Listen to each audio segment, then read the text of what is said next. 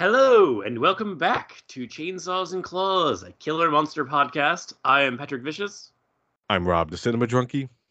And today is the start of us covering basically every Scream thing that has existed that we haven't covered before Scream 6 comes out. Today is the beginning of that. So therefore, Today is the day we do Scream 3, which is my pick. Yeah. I was trying to figure out what to call it. I wanted to call it Screamawary. Since we're doing this throughout the month of February. But the way it's positioned, we're going to go all the way into March. What's when Scream 6 comes out? So yeah. Yeah. So that won't really work. So we'll just call this our Stabathon, our own personal Stabathon. And yes, we'll Scream-a-thon. Yeah, Scream-a-thon. But I mean, Stabathon sounds better, obviously. Yes. Considering that's what they called it. But yeah, you could also call it Scream-a-thon. We're very excited for the release of Scream 6. So I was like, hey, let's just do the rest of the Scream movies. You know what I'm saying? Because that'd be exciting. But then it's like, oh, that's right, we only have 3 left. Well, that's still more than half. And we covered them pretty quickly. Like the first episode obviously was Scream, and then was it a month or 2 months later we did Scream 2? Yeah, because we did in December. Yeah, okay. But it was I was gonna say. So even so, I was just like, so I mean, yes, we're gonna run through them, but still, we still have half of the franchise left to go. I mean, actually, I did suggest also doing the TV show, but that's probably untenable. Sir, that was my suggestion. Thank you very much. But then, I said that was an option because we were deciding, because it was the original idea, as people are going to figure it out when we do it. But what to do? Because we're not going to just do 3, 4, 5. We're going to do 3 and then something else, and then 4 and then something else, and then 5 and then Scream 6. Yeah. Also, I wanted to bring up that this was completely unintentional. But the day we are recording this, February 4th, is the 23rd anniversary of the release of Scream 3. Oh, that actually makes sense, because I remember it being in winter. I think I told you the story. Yeah, when you almost died. Yeah, when I almost died, and it was the dead of winter, so it does track that it was the beginning of February, because this is the worst fucking possible time of year in terms of snowfall and ice and whatnot. But yeah, no, I still think it's awesome. It's funny because a lot of people have shit on it. I mean, at the time, but also in intervening years. I definitely think it's the weakest Scream movie, but I do think it's awesome. I disagree. I do not think it's the. I mean, it's the weakest out of the original trilogy. Yeah. When Scream was considered a trilogy. Well, that's what the whole point of this. That's what there's in the movie itself. There's tons of references to it being a trilogy, and it was just 10 years later they were like, "Hey, we're gonna do a 4th one," and it was just the new trilogy. I'm like, all right, I guess. And then it was it didn't make any money, so they were like, "That's the end of that." I had that too. Yeah. Yeah. My Scream trilogy box set. Yeah, I actually remember it because I was in high school when this came out, and it was a pretty big deal when everybody's like, oh, I gotta see Scream 3, you know what I'm saying, Scream 3. And then out of all my friends, I was the only one to see it actually opening weekend. Yeah, I saw it opening weekend too. Yeah. Yeah, and I saw it in a packed theater and shit where everybody was going nuts for it. So I was just like, yeah, Scream 3 is great. And then I found out years later that, wait, nobody likes Scream 3? What the fuck was the problem? And then I rewatched it and I was just like, I can see it. I can see the issues and shit. You know what I'm saying? I like how people refer to it in a derogatory manner as the Scooby-Doo one. And it's yeah, it's more mystery focused than the others and shit. The other two are mysteries, but this one's more about the mystery of who's the killer and what happened to Maureen Prescott. That's why I like to call the first 3 the Maureen Prescott saga. You know what I'm saying? Because it all comes back to her. You know what I'm saying? No, that is legit. I mean, the only thing is the one thing I will say is that I don't think a lot of people talk about is there's two things actually. First thing is this is the only one before a 5. I'm not spelling it, just Scream 2022 or whatever. The only one before 5 that wasn't written by Kevin Williamson, because Aaron Kruger wrote it. It was from like a very like rough outline from Williamson. But from what I understand, Aaron Kruger didn't even follow that closely. No. So that's a factor. And B, it was, even having that, it ended up having to be completely scuttled and basically started from scratch because Columbine happened. And so I guess all of a sudden everybody involved, like on the producer level, like the Weinsteins, everything, were like, so we're going to scale back the violence in this considerably, to the extent that I guess the original plan was to not have any on-screen violence in it. And I guess it was Wes Craven that stepped in and was like, okay, so if you want to make another movie and call it something else, totally fine. We can do that. That's fine. If we're calling it Scream 3, it has to be up to a certain standard or else we're not doing it. And which is why we got the movie that we did. But it's also like, because Columbine happened, they ended up completely changing, from what I understand, the ending, where the whole reason that like the thing that's picked up steam, especially in recent years, of Stu being alive being a thing, was because I guess originally the plan was in 3 that he was going to be alive and he was basically going to be puppet mastering a couple of kids to like basically they were doing his bidding as ghost faces. And then I guess when Columbine happened, the idea of having kids as killers again was like not something that anybody was into doing. So then like you kind of end up with the movie, which, okay, I think we've already said this. I want to say, I don't know if we were off mic or not, but I definitely have said it many times in life. I don't dislike him because it's like my thing with Scream 3 in general. Like I don't dislike it even though it's my least favorite. But my least favorite Ghostface is Roman by a lot. Like I also, because Scott Foley, sure, perfectly nice guy. Really, really bland. Just nothing about that dude is special. He's handsome. That's literally all he has going for him. Perfectly nice guy, I'm sure. Just fuck that guy in a lot of ways as an actor. Because he just nothing really going on. But no, like, so like given all of the things that were kind of like working against it, I still think that it actually deserves a little bit more credit than it gets. It's kind of like my thing with like when we get to Scream 4, like my feelings about Scream 4 changed in the like years since it came out, because when I first saw it I felt a certain way about it, and then later I changed that viewpoint. It's kind of my thing with Scream 3. It was like I feel like people should like re-examine Scream 3 under the lens of like what its production was and kind of give it some fucking slack, because people are like, and I'm not saying it is my least favorite. I'm not going to argue that, but people talk about like it's sucking, and I was like, that's unfair. A, because it's not true as far as I'm concerned, and B, because like the fact that like it is even decent is a fucking miracle. It's kind of like the thing with like Scream 2, where like they like the accelerated schedule of that. The fact that it's as good as it is a miracle. The fact that Scream 3 is watchable, considering all of the fucking obstacles placed in its way, is a fucking miracle. Nah, yeah, true. You know what I'm saying? Because it's like, yeah, you know, coupled with the Columbine thing and the many rewrites and all that shit, and Aaron Kruger fucking not following Williamson's outline at all. It was just like, yeah, this could have been a major disaster and shit, but like it actually turned out to be. I mean, I think it's a good movie. Yeah, I still like it. I still think it's good. Yeah. Also, I feel like it's a perfectly fitting end to Sydney, which is why like, I would 100% agree with that. Yes. Yeah, this is why everybody's like, oh, it's not gonna have Sydney in it, and it's like I could agree to that in the sense that it's going to be weird not having Sydney in a Scream movie, but I'm okay with it because it's like it was nice having her in 4 and 5, but we don't necessarily need her in 4 and 5 because her arc story ended. Was over.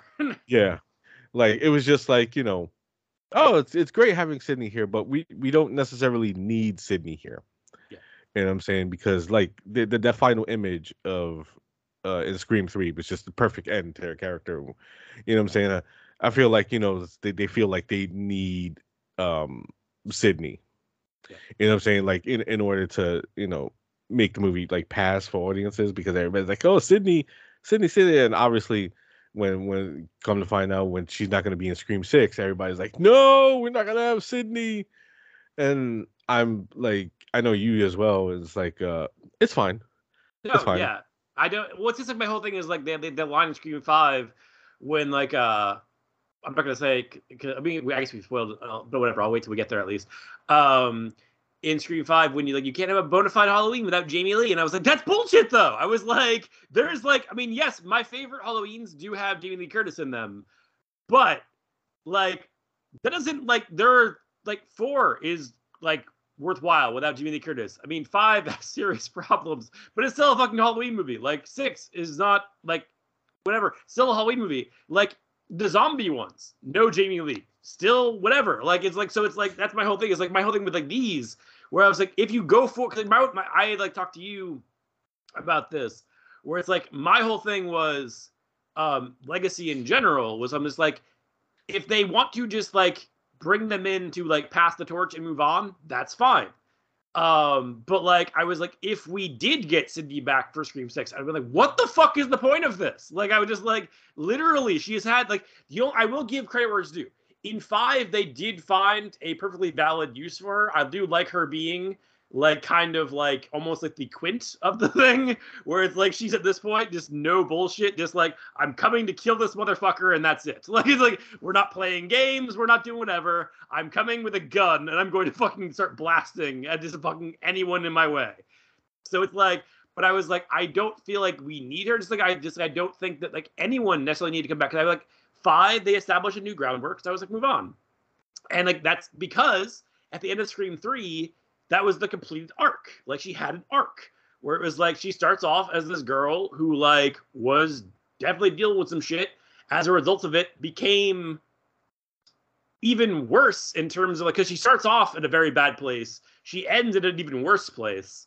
Starts 2 at a pretty goddamn bad place, ends it at a pretty goddamn bad place, and 3 she's starting at probably her worst place, and then by end of 3 she is in a good place. Like that's literally the end of 3. That image of her like walking up to the house and like throwing open the gate, and walking in with her dog, to her friends and boyfriend, and like that's leaving the door open, like because she now has a life that she is happy and there's trust and whatever. The world is good. That was the end of that story. Like, that was the whole thing. It's like so. It's like when they did 4. It was like, we don't need her because she are like, why would you punish this woman more? Like, I was just like, she literally, you gave her this perfect ending. You gave Gail and Dewey this perfect ending.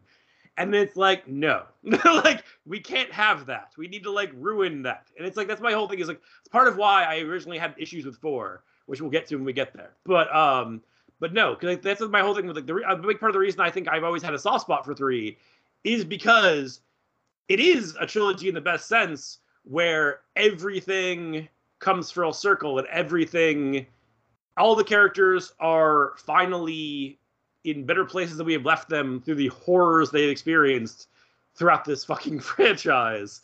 So it's like, it just, Scream 3 is kind of like this really cool, just full circle moment that you don't often, because even there's that moment in this movie where Randy's like, talking about like the whole trilogies thing, and he's like, they are already in the horror genre, but they do happen. And I was like, yeah, and it sucks that we didn't ultimately get, because my only thing is I also do think you could have done a new trilogy of Scream without that original cast, and that would have been awesome. Yeah, like, I was like, because I was like, the whole thing is the fact that they had to do was like another, like there was planned to be another trilogy, with like the same cast. I'm like, then you defeated the purpose. Then you in fact have just, you basically invalidate everything Randy said, because the whole thing Randy is like, at the beginning of it, he's just like, if this is another sequel, same rules apply, because he's talking about basically the things he laid out in Scream 2. Whereas like if you're dealing with a trilogy, however, and then he like lays out whatever, I was like, once you've made 4 and you've attached it to everything that you've already done, that's not a trilogy anymore. Yeah. So you basically invalidated this movie, which always pissed me off. So that's another thing that I had an issue with Scream 4. But like whatever, we'll get there. But no, I think Scream 3 is rad. Like I did think it's the weakest, but then I think we had both said more than once, after Scream 6 came out and everybody was doing, or Scream 5 came out and everybody was doing their rankings. And there was this kind of like general tone about like Scream 3 of like everybody kind of like shitting on Scream 3. And we're like, there's no bad Scream movie. Like, they're all good. Yeah, I remember. I had to put that out there. To remember, folks, there's no such thing as a bad Scream movie. Just not at all. There may be ones that you like more than others, but there's no such thing as a bad Scream movie. But this one seems to be the one that everyone chooses as like when they're trying to make their argument that there's a bad Scream movie. This is the one that they choose. Oh, and I've seen people choose 5 as well. I would fuck those people up. like that had no right being as rad as it was. Like, right. Like, this was before the trailer for 6 came out, where it was like, oh, I'm not interested in seeing that new one because the last one was so bad. And I'm just like, I'm sick and tired of you people. Yeah. You know what I'm saying? And then the trailer came out for 6, and it was like, everybody's like, "Oh, I want to see this one because this one looks meaner and grittier." And it's like, yeah, it really does and shit. And we're definitely going to be talking about that one. But yeah, that was like like Sarah when she was just like, "Are you guys going to be doing a Scream 6 special?" And it was just like, obviously. like yeah, have you not listened to the first episode and hear our love for the Scream franchise on the whole? Yes, Sarah, we're going to be doing Scream 6. We're definitely going to be doing it. As immediately as is humanly possible, yes. Yeah. As quickly as we can and shit, we're definitely going to be doing Scream 6. But yeah, I liked it when I first saw it a lot. You know what I'm saying? Obviously, in it, going forward and shit from that first viewing, I realized it does have problems. It I guess it focuses too much on the comedy, especially like why the fuck is Jay and Silent Bob in here? Okay, I will say you're not wrong, but I do love that. I do love it so much. It's just weird. No, it was because they were like at the time, Clerks, Mallrats, and Chasing Amy were the Jersey trilogy. It would be before they had done, I'm guessing, Dogma. I can't remember the timing of it. It was about this time. Okay, so yeah. So they were like, oh hey, like this is the Jersey. Like we get never people from trilogies. So like we have like Jay and Silent Bob. We have Carrie Fisher. Like whatever. So it's like I get it. And I do love it because I love Jay and Silent Bob, but like it definitely is weird that it's in there. Yeah, it's just like they show up, and they refer to Gail as Connie fucking Chung. Oh, it's Maury. Yeah, and it's just like, oh god. I mean, it's fine, whatever. You also have probably the most egregious problem. I mean, like I would say the most egregious thing is Roman as the killer, but also fucking that awful wig they put on Courtney Cox. That was a wig?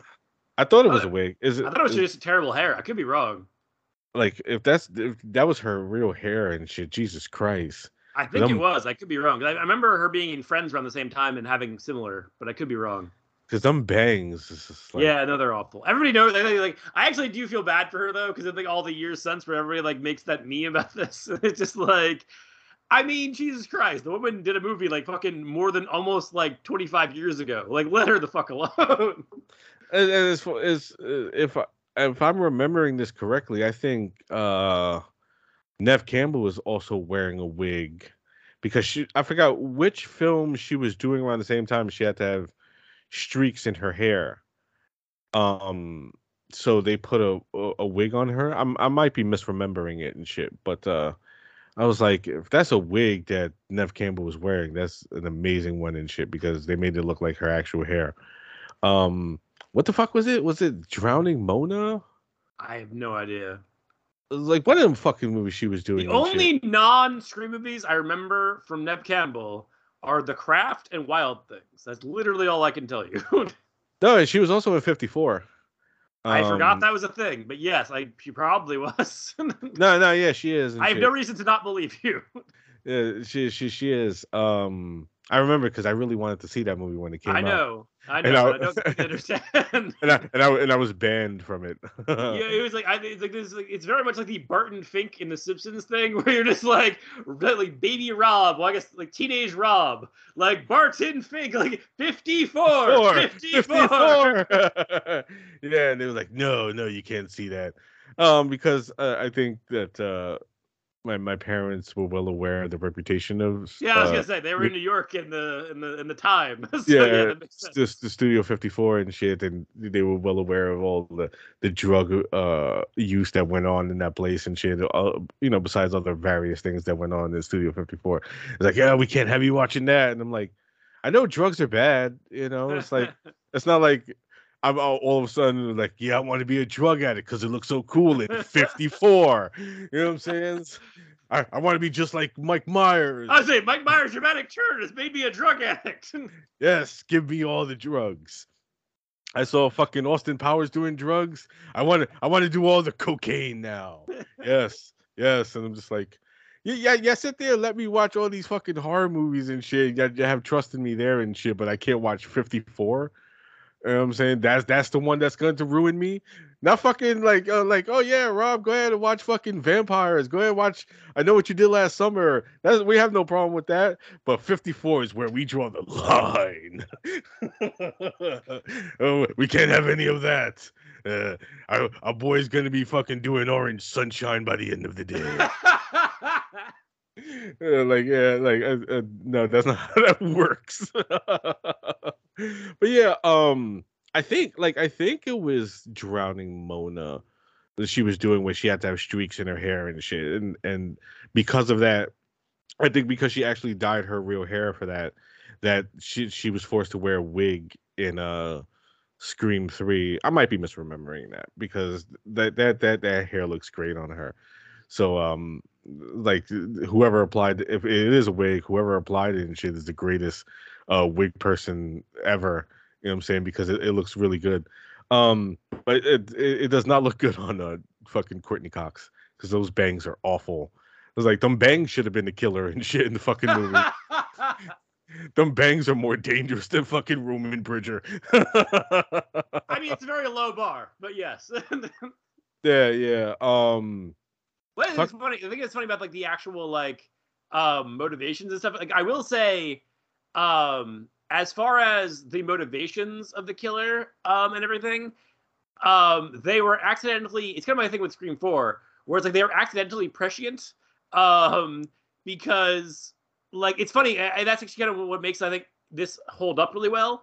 Is in the wake of, especially the people when you find out about the people who made these Scream movies initially in the Weinsteins, because the whole idea that basically the whole reason that Roman exists, the reason that Roman's killing people, is because the producer that was played by Lance Henriksen, but is basically playing any sleazy Hollywood producer, basically used up and spit out Maureen Prescott, and then basically created essentially Ghostface. So basically, like his machinations essentially created all of the horror that followed.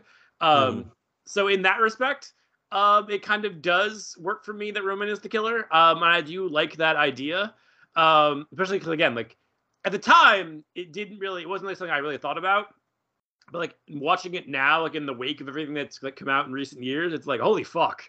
Like this movie plays so much differently and so much better. Like 20-something years later. Yeah. Fucking Harvey Weinstein is producing a movie and shit that's basically like he's almost basically telling on himself with this movie. But he was such a dumb fuck that he didn't even realize it. Well, I don't think he has any self-awareness. Like, because like, he was raping people for years, and like when it came out, he was just like, "What? No, of course not." And it was just like literally everyone is telling you, like, what are you insane? Like, what the fuck is wrong with you? I'm glad that you're in prison and getting probably fucked and raped yourself. Like, fuck you, dude. Yeah. Fuck that dude. Fuck that dude all the way into the sun. But like, definitely agree because I wanted to bring that up as well. Was this that I mean, it- Roman Bridger is essentially out of the Scream franchise, he is the elephant in the room. Because essentially we find out he was the puppet master this whole time. He's the one who revealed the affair with Maureen Prescott and Billy's father to Billy, causing Billy to kill Maureen Prescott. So this was all his fault. Like this whole thing going forward. So I like that. I like that idea. Like, he gets everyone in one fair shot. You know what I'm saying?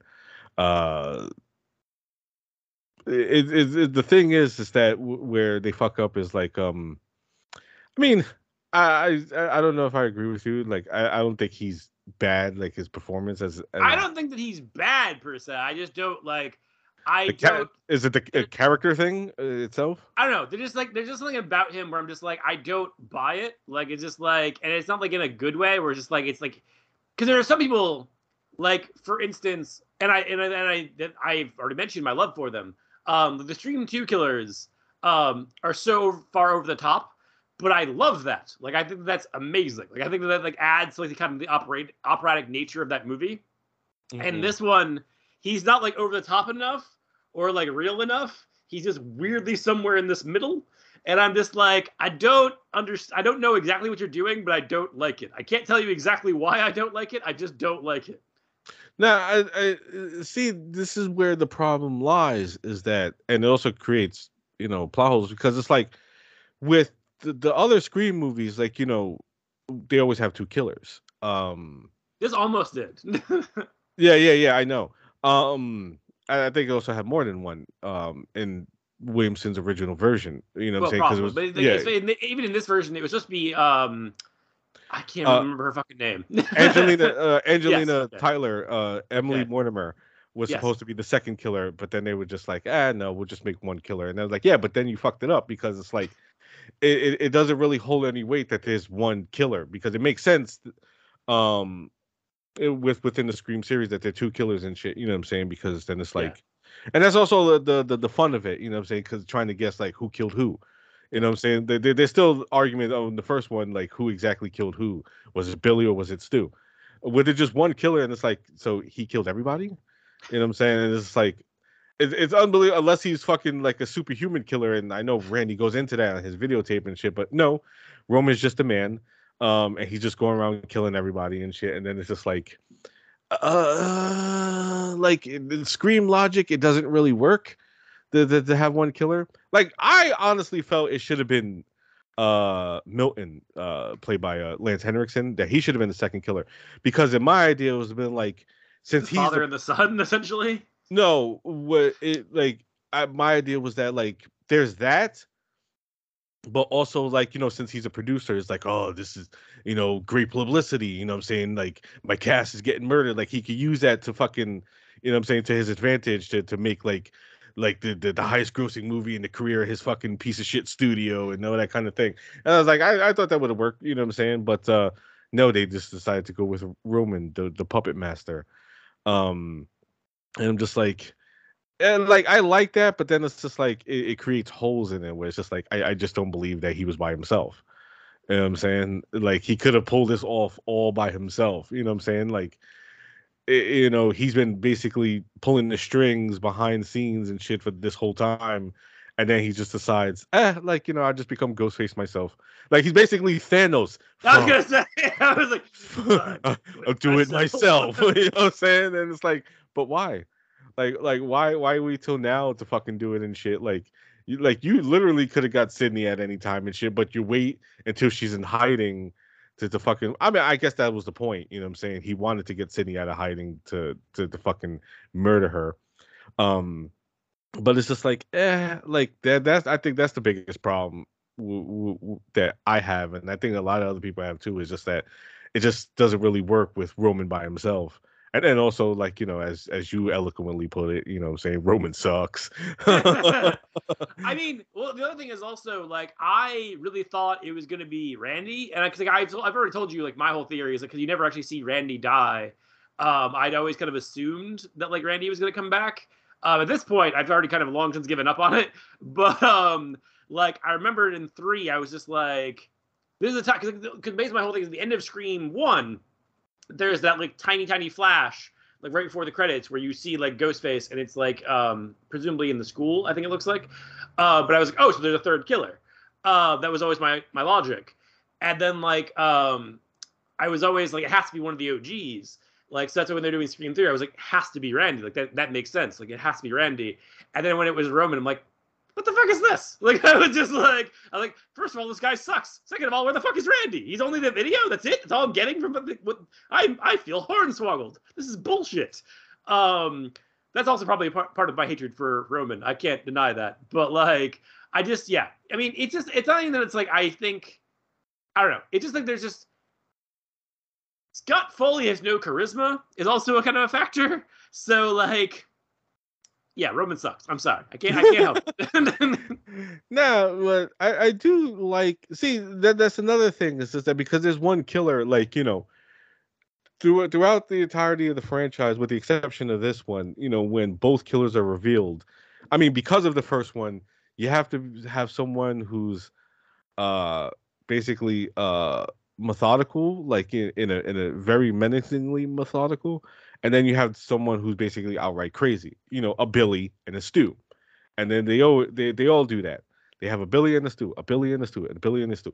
Like, you know, that's the, you know, the way it goes. And essentially they have him doing both. He's Billy and Stu. And it's just like it doesn't work in that manner because, like, you know, he's trying to be like, you know, like you know, the planner and shit. He's like I said, he's the puppet master, you know what I'm saying? But he's also like fucking nuts. Like he's Stu. Like when him and Sydney are arguing. Like this is one of my favorite things about the movie. When they're arguing at the end, when it's revealed to her that, you know, he's her brother and shit. He's the one that basically fucking ruined her life. You know, got her mother murdered and all this shit. But he's like, stop, shut up, I don't want to hear it. And she's like, I've heard all this shit before. It's like, fuck you. And it's just like, yeah, like you just found out he's your brother and you're already fighting like siblings. Like immediately, like this is when they're the first time they ever meet, and they're immediately fighting like fucking siblings. You know what I'm saying? It's just like, oh yeah, they're definitely brother and sister. You know what I'm saying? Look at them go. You know. Although, like, they really get down to it and shit, you know what I'm saying, with their fight. Roman's kicking her in the face with his steel-toe boots and all that shit. And I'm just like, yeah, like, I know Sidley is a tough one and shit, but that might actually have fucking hurt it and shit because he yeeted that boot right into her fucking face. I'm just like, she might have a concussion at the end of this. You know what I'm saying? But she's just like, yeah, whatever. I mean, also, I wanted to note that Nev Campbell has no precision because this is the second time she's injured her co-star by stabbing them. Because, you know, in the first one, when she goes to stab Billy with the umbrella, she missed the pad and fucking actually hit Skeet Ulrich in the shoulder. So when he goes, oh, like that's his real reaction. She also fucking accidentally stabbed Scott Foley in the back because she also missed the pad when she stabs him in the back. And his reaction, is his real reaction. So it's like, honey, you gotta aim precisely and shit because you're seriously hurting these people. I love you, Nev, and shit, and I don't want to see you go to jail and shit because you accidentally murdered somebody on Scream 7 when they finally pay you the money you deserve and shit to come back for the eventual Scream 7. You know what I'm saying? I mean, to be fair, it's not just like her. I know that there's like the story of like I think it was The Punisher when like Tom Jane accidentally stabbed Kevin Nash, and Kevin Nash was like, he's just like, whatever. Like it's just like it's fine. Yeah, but fucking Kevin Nash is a brick shit house. So he's just like, it's fine. Probably felt like a fucking like a thimble or some shit, like a needle and shit going into like, it's fine. Who cares? Also on the set of The Punisher and shit, fucking Rebecca Romaine actually sold the fucking yeah. the appliances shit to Thomas Jane and shit, but he waited for her to finish his shit to be like, yeah, you kind of fucked me up here. um, but yeah, like yeah, Roman is a controversial figure. If you look at Ghostface rankings, I think you will always find him at the very bottom. Um, I know I know that he has his fans out there. I don't think that he does. Like, I mean, but to be fair, I will say I have been surprised. Like in recent years, with like certain Ghostbusters in like the ones we're gonna do, that I've been really surprised to see like their hive activate because Oh, I'm I just know. like did not anticipate that, would not have called that, but okay, that's fine. Let's go with it. That's fine. Yeah, yeah, totally. Um, but yeah, he is the most controversial figure in the franchise. You know what I'm saying? And I think it was important that we touch upon that because it's like, uh, what are you gonna do? You know what I'm saying? It's like I don't necessarily hate Roman as a character. I think it's just that it's just weird. You know what I'm Yeah. saying? Like when you factor in all the elements that make Roman a character, and it's just like, yeah, see, this is why you don't fucking you don't go outside what Kevin Williamson had planned. Fucking Aaron Kruger. And I what the mean, but fuck? again, I will say though, I mean, based on what Kim Williamson had planned, that wasn't going to happen anyway because of the Columbine bullshit. So, like, Yeah. to be fair to Aaron Kruger, I have issues with Aaron Kruger's writing in general, but like, I'm not blaming him for that because that was a situation that he was just fucked. Like, it was just like, we're like, okay, so you know that whole thing that we've had planned for like years now, we're not doing that. So, like, you have to come with something new. Yeah. Like I think I stated this before, but if you want to see what Kevin Williamson had planned, although highly altered, it's his show The Following, which was his original idea. He just obviously altered it to make it into a television series. But essentially, that's what he had planned in mind. And like there's this cult of Ghostface, and I mean, trying to, it hasn't come out yet and shit, so we're just theorizing. But like, I feel like that's the idea they may be using with six.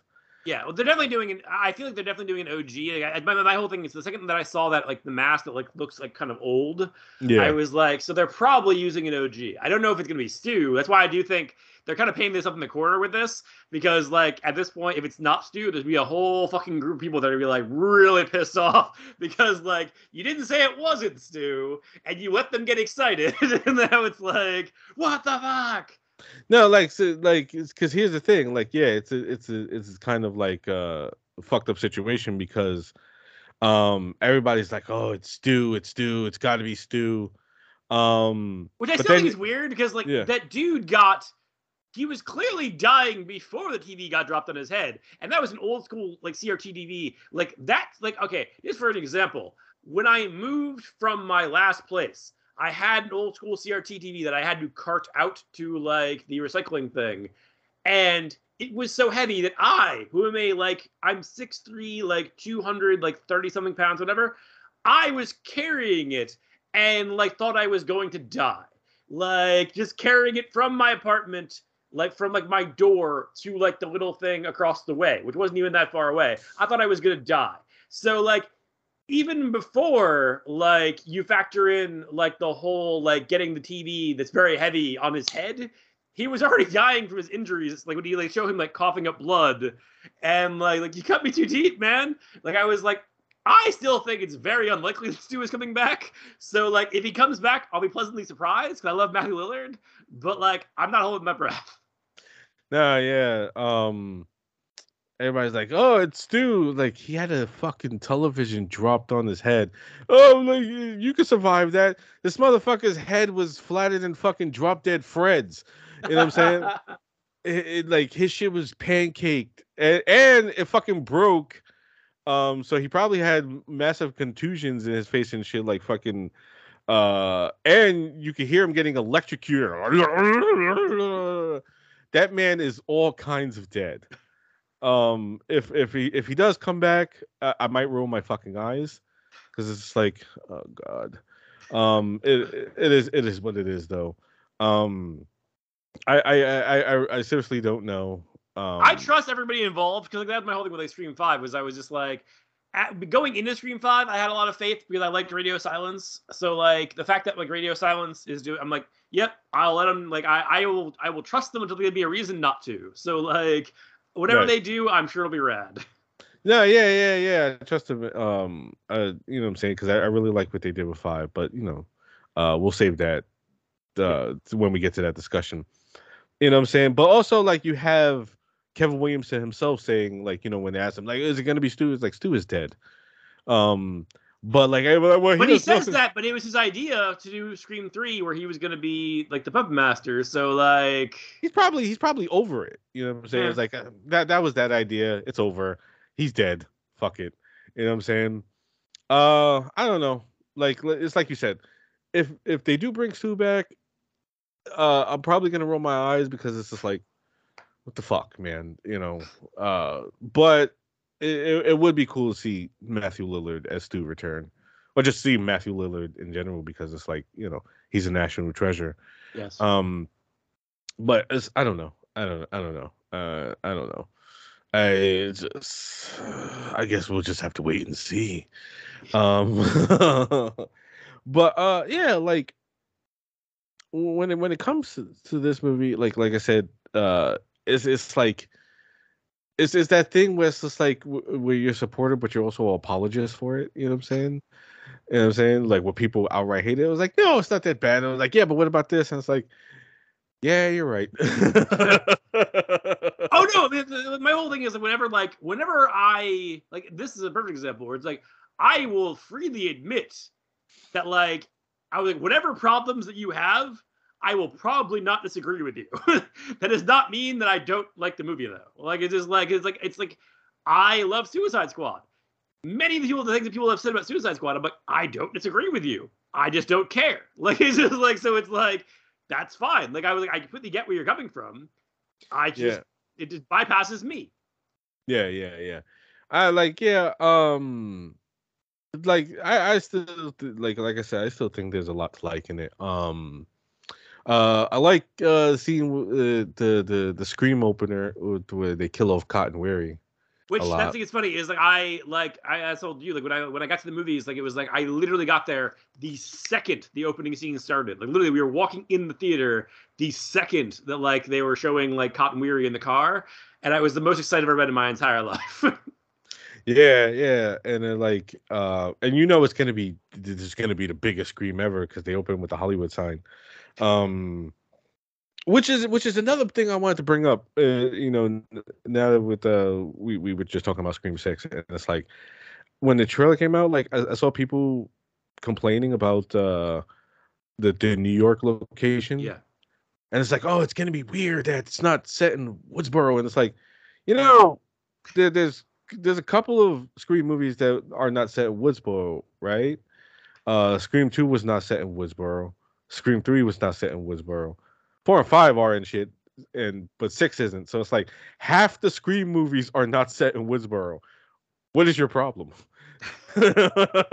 well, because people are fucking Jesus Christ. It's like the thing is that like it's also the like you mentioned like lack of self-awareness before. I was like, I feel like a lot of fucking people, like especially horror nerds, but even myopically like Scream fans, did not understand or track what Scream 5 was talking about when it's like the whole motivation of the killers basically being toxic fandom. Oh yeah. I was like, the fact that they are equally fucking like, and they haven't. I would get it if before the movie you were saying that. The fact that after the movie you're still being this way, I'm like, so you just didn't track that this was about you. Like I was just like, this just went right past you, huh? All right, okay, cool. Right, like the point just right over the fucking head. Yeah, like it's like, because at the end, yeah, it's like exactly what you said. Because that was my thing too. Is I was just like, it's like with the whole thing when people were like, Ghostface is using a gun. I'm like, Ghostface is always using a gun. It is a matter of like, he's still they're still Ghostface. I was gonna say he, but there has been female Ghostfaces. Whether or not they're in the costume, like you get that, right? Like it's just a fucking Halloween costume. Like I was like, so it's like whether or not they're using a gun with the mask on or not is not relevant. But again, it's like there's this weird subset of people who are like, if you fuck with this thing that exists that will never go away, if you in any way make something else in that same thing, and you change anything at all, then I'm pissed and I can't take it and it's upsetting. And I just don't understand that logic, but like whatever. Yeah, it was like when we were talking about well, this was definitely off mic, but when I was talking about the people complaining about the lack of Batman and Dark Knight Rises, and it's like you do realize he's Batman whether he's in and out of the costume, right? Like it's not like Iron Man thing and shit where his fucking he gets all his skills and shit from the suit.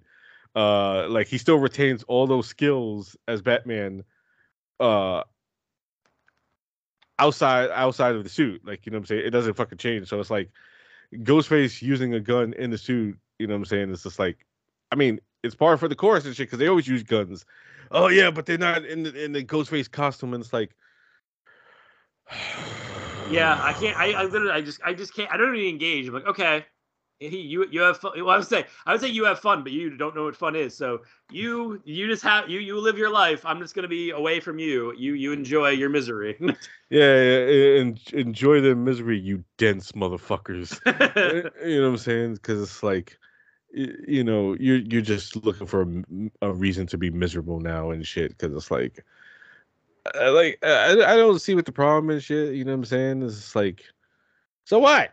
So what? Like, as a matter of fact, oh wait, no, that's not true. Because I was about to make a point, and then it's like, no, because he does shoot her with the Derringer. So it's like, is Roman the only only Ghostface to not use a gun? It's like, no, he shoots her with the Derringer. So like, yeah, every Ghostface has held a gun. Uh, wait. Does which Culkin brother was it in Rory. Was it Rory? Did he hold one in 4? I honestly don't remember if he. I remember he had a knife. I don't remember if he had a gun. But like my last thing is like, I was like, in the end, just because all of them have, like, I don't even. It's weird. It's just, I mean, it's like my whole thing in general. It's just like, as long as you do a Scream movie that feels like a Scream movie, I'm cool. Like, because it's like my whole thing is like the whole thing in like when Mindy talks about like what she said stab movie, but like literally like they're talking about Scream movies where it's like a self-aware slasher whodunit, full stop. It's like, as long as you give me that, we're cool. Like, I was just like, whatever you got to do within the confines of that, as long as you can like make something that like feels like that, because it's like the thing is like all of the franchises have like a specific vibe. Like, whether it be Halloween, whether it be Friday the 13th, whether it be Nightmare on Elm Street, whether it be Scream, they all have very specific vibes. As long as you give me something within that vibe, we're cool. So it's like, I have no like issue until you've given me a reason to have an issue. Whereas I feel like there's tons of people who are just like, they want to have an issue because they want the same thing over and over and over again. I'm like, just watch the movie that you like then. Like, who the fuck? Why do you care? Like, Jesus Christ, people are so fucking weird. But it's like, because that's my whole thing is like, the thing that like the franchise also has done interestingly is it does keep bringing back characters. Like, because that's the thing is like, most of the like Friday the 13th don't bring back characters. Like Halloween, sure. But like Friday the 13th, not so much. Nightmare on Elm Street, sometimes. Like, so it's like the fact that like Scream movies, you always had like kind of like, they're basically giving you what you want every time. And then the fact that people aren't getting everything they want is so weird to me. But like, that thing is like, that this movie that I think is cool is it's like, it's just, I don't know, it's self-aware enough that like it's playing with you in terms of like, because I know like the whole thing with like David Arquette and I almost said their character names, Courtney Cox, where they were like, on the first one we were friends, on the second one we were sleeping together, on the third one we were married, on the fourth one we were divorced. And it's like, but it's like still like it's cool to watch that kind of trajectory happen throughout the movies. Yeah. And that's a part of why I think I also enjoy Scream 3 is like, despite its shortcomings, there's enough of the things that I do like within it that it still makes me happy and like gives me what it's like, it still brings me joy to watch, even though yes, there are myriad things that I have a problem with, but like as a whole I still enjoy it because it's still basically giving me what I want from a Scream movie. Like, it's still offering me that. And also I do think it is funny though, they went from making, I want to say, I could be wrong, until maybe 5. But I want to say Scream 2, it was probably the bloodiest Scream movie. I was literally just about to say that. It's the most bloodless Scream movie in Scream 3. Yeah. I was literally about to say that because I did want to bring up like Yeah. another big problem I have is the lack of violence I in it. actually don't mind. It's kind of like it makes it stand out in a weird way, where it's like it's because it's still Wes and Wes is so good that like Yeah, I don't care. Like I'm not like I obviously okay of all people I fucking love blood and gore more than most. Like I love blood and gore a lot. But like if you can do stuff without it, like John Carpenter did a lot without it in Halloween, and that's my favorite yeah, fucking horror movie ever. So it's like if you can do something without it, I'm into it. And this is a pretty example where I'm just like, I do think Wes took the limitations of basically the Weinsteins being like, you can't go as hard, and he made it still work. Like, because the only yeah, one kill that I think is kind of not great is when they kill is it Dion Richmond from Hatchet? Is yeah, that his name? Okay. yeah. When they kill him and like he basically just, like they pulled the rug out and he breaks his neck, I was like, all right. Like I was just No, like, no, no. He doesn't break his neck. Definitely falls on his head, but then Roman. Well, you could say Roman because he's the only killer in the fucking movie. Then picks him up and throws him out the window. He yeets him out the oh window. yeah, okay, I Fucking did forget about that. Yeah, yeah, okay, fair enough. Okay, Friday 4 style. yes, okay, I forgot about that. Yes. Yeah, and it's just like, yeah, that was pretty fucking lame. Like, yeah, like Roman basically is just like fucks him up to cover up the fact that they can't do like anything really bloody. So it's like he's shoving him into glass and just like beating him up and shit. I always thought the lamest one was fucking Jenny McCarthy because he just like stabs her in the back and then throws her through the glass in the window and she just slumps over dead. I'm like, that was lame. All these shits are lame. It's just lame. Everything is lame. Um, like yeah, like I for one have stated myself. I'm just like I don't need blood and gore to make like a slasher movie what it is and shit. As long as you're scary, you know what I'm saying, you give me entertaining characters. I'm fine. Um, as I've stated, like I'm a huge fan of the Final Girls, and that one's PG-13. And the characters are incredibly entertaining. You know what I'm saying? So it's like it's very well directed. So it's like the violence isn't it's not necessary and shit. You know what I'm saying? But it's just like when like you said it shit. Like I was literally about to say that when you go from the bloodiest Scream movie ever, when a dude literally gets pulled through his face, um, like right through his fucking eye, um, to like just basically just like like every kill in here is like the kill of the sea captain and Jason Takes Manhattan, where Jason cuts his throat and you just see like a little spit of blood come out the neck slit, and it like barely trickles out, and it's like yeah, and then it's over, and it's like that's every kill in this movie, and it's almost every kill in this movie and shit. Like there's moments where Well, I will say Cottons. Cottons is like that one. That one they go a little bit hard. Like in the original, the opening scene kill, they go a little bit hard. yeah, because he's wearing a fucking white shit. He's wearing all white. I hope it wasn't after Labor Day. Um, like I mean, but that makes sense for Cotton because Cotton has shown himself to be like fucking egotistical prick. Yes. Um, you know what I'm saying? And so he's wearing all white, like fancy motherfucker. It's like fancy His name cousin. is Cotton. What do you want? And I like the fact that his show is named 100% Cotton. Like, you dickhead. God, like, I'm glad you're dead. Like, cause you sucked. You know what I'm saying? Like, he sucks with his big fucking excursion fucking truck. You know what I'm saying? His fucking multiple phones. He's got a cell phone and a car phone and all I that mean, shit. to be fair, that was a thing. 'Cause I remember the friend that brought us to the movie that I told you about, like that almost. Okay, by all accounts, we should have died. The fact that we didn't die was a miracle. But his parents had like a big fucking like I think it was like an Explorer, like a big fucking SUV where they had like a fucking car phone in it, but they also had cell phones. So like that was a thing at the time. If you're a rich person, you had an SUV, you had to have the portable phone, but also the phone that was built into the car itself. Yeah, yeah, like Cotton. He's fancy cuz on the dead homies. Um, yeah, but like it makes sense for Cotton. You know what I'm saying? And it's like But his death looks bloody and shit because he's wearing white. And also he listens to Creed and shit, so it's like, yeah, that's a good reason That's for actually the what death. I meant to comment on. Thank you for bringing that up. This was the funniest time because I've realized this watching this a lot of fucking movies recently. We done like 90s stuff. It's in like early 2000s. Was like, it's fucking hilarious to me that they were like, I don't know if it was a studio mandate or what the fuck it was, but it was like after The Crow sold like a shit ton of soundtracks, they were like, so going forward, not only are the soundtracks very important, we have to fit as many songs from the soundtrack into the film as possible. If you have to put music in every scene, even if it doesn't make sense, that's fine. We don't care. Like, just make it in the goddamn movie.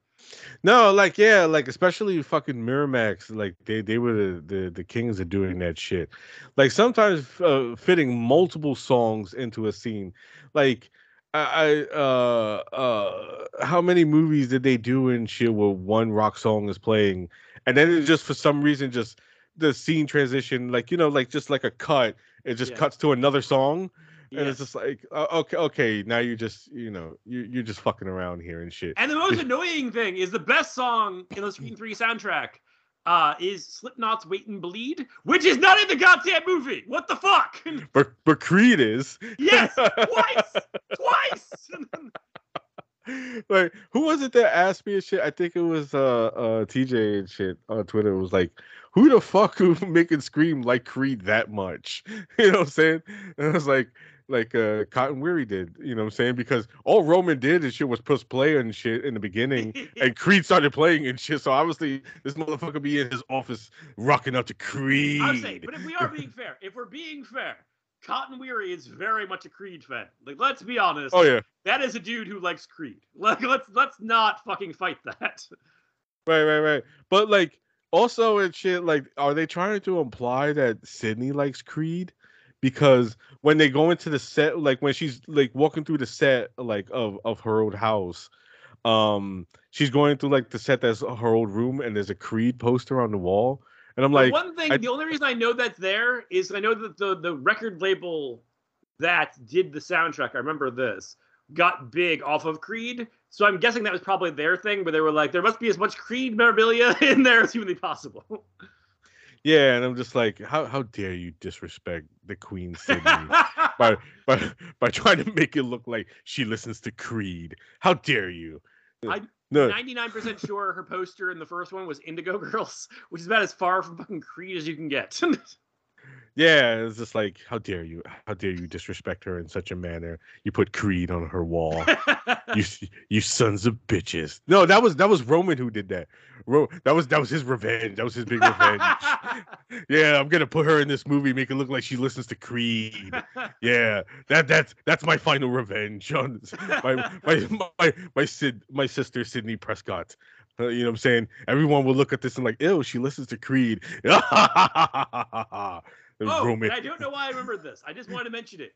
The other thing is the cops in this movie. I love that one is the star of Can't Buy Me Love, which I love unapologetically. I am not being ironic. I truly love that film.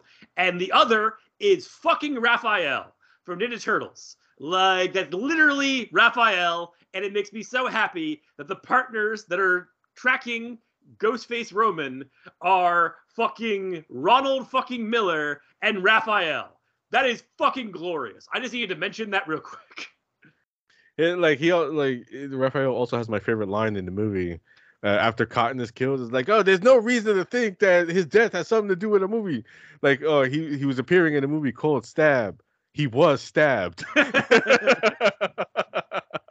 That's my favorite line in the entire goddamn movie. It's my favorite non-Randy line. Because I will say, the little bit where they bring back Randy is well worth price admission in and of itself. Because I still love Randy. I do think Kel Williamson in recent years is wrong when he was like, I should never killed Randy. Like, Randy should be legacy. And I was like,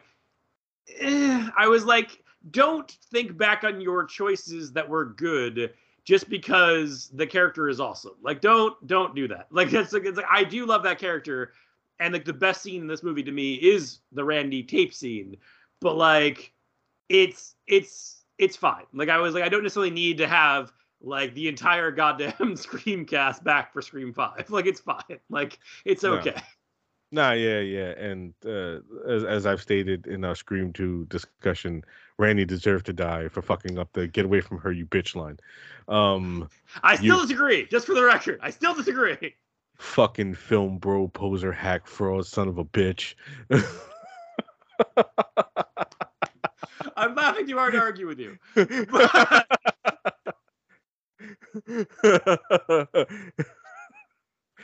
Fuck you, Rob.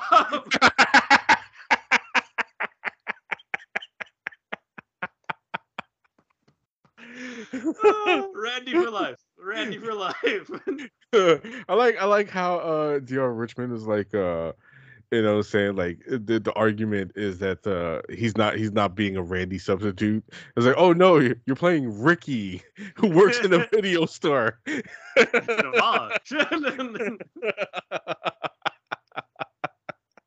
See that? No. Yeah.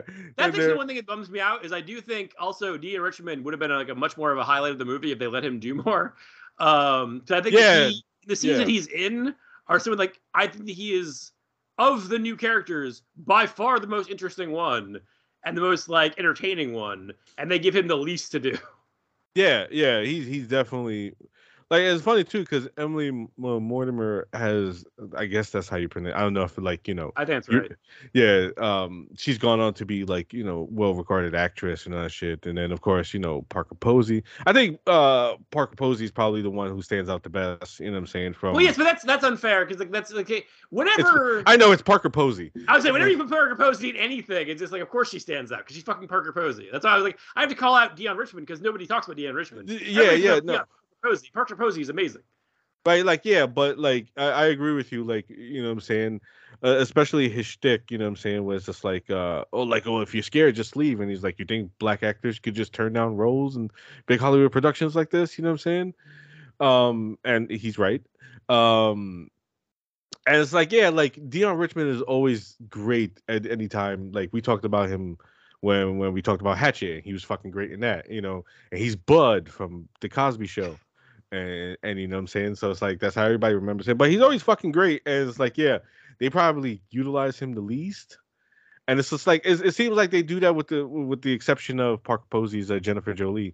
They do that with the other cast members, and it's just like it was like I could get it because that dude that's basically playing Dewey has no charisma whatsoever. Yeah, which is what I'm saying. Like they give him all of this fucking like dialogue, and I was like, couldn't this have been Dion Richmond's dialogue? Like I feel like he could have sold it so much better.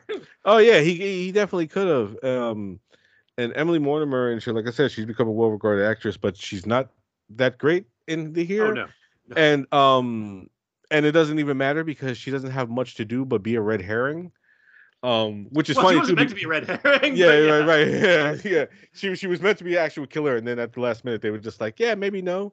We'll just go with Roman by himself, and this is like, fine, whatever. I mean, I think it was a stupid idea to make her the second killer anyway and shit. So I'm glad they, jettisoned that shit. But it's like I will say I do think it would have been interesting just by virtue of the fact that like if you have the auteur director and his ingenue star as the ghost faces, that's kind of interesting. But the character wise I don't think it would have worked because neither of them are that good. But I do think the idea is interesting. Right. I mean, you also have Jenny McCarthy there who's entertaining, you know what I'm saying, person, I guess. But minus her anti-vax things. Yeah. That's how I was like I was trying to like be civil and diplomatic and shit, saying with in regards to her being a fucking anti-vaxxer and shit, you know what I'm saying? But it's just like yeah, she's entertaining personality. Yeah, no, I mean like I never disliked her as an actor. I always thought she was funny. Yeah, she's just a piece of shit anti-vaxxer. Yeah. You know what I'm saying? So whatever. And but like she's fine in the movie and shit, but they get her the fuck out of there real quick. So it's just like, who cares? And I think that's another big problem. It's just like, a lot of the cast and shit, except for, the big three and Parker Posey, is just like, who cares? You know what I'm saying? A lot of it is just who cares. You know what I'm saying? And it's fucked up because, like, say you have Deanna Richmond there. We all know Emily Mortimer is a fantastic actress. Could have done more with Lance Henriksen. Yes. And of course, because the great Lance Henriksen. Yes. So it's like, yeah, there was a lot against this. You know what I'm saying? It's not even gonna put it against them because there was a lot against this movie and shit. You know, rewrites, have to keep everything a secret, have to tone down the violence. You know what I'm saying? It's just like, you know what I'm saying? So it's just like, it was like you said earlier, like the fact that this movie is watchable at the very least is a miracle in of itself. You know what I'm saying? But I still think it's a very good motion picture. You know what I'm saying? Um, you know, also the fact that it has that great cameo from the late great Carrie Fisher. It's I was the one who the other actor is the one who slept with George Lucas. Um, and then of course the introduction of Martha Meeks. Yep. You know what I'm saying? Played by the great Heather Matazzaro. I Is have that how no you, idea if that's correct. It might be. I have no idea. that's how I've been pronouncing it for years and shit. So I'm hoping that's correct. Apologies to her if I'm mispronouncing it, but she's always great. Um, and like yeah, like we see her return in 5. You know what I'm saying? So that was great too. But yeah. Other than that, you know what I'm saying? I think uh, did is there anything else we have to say about Scream 3?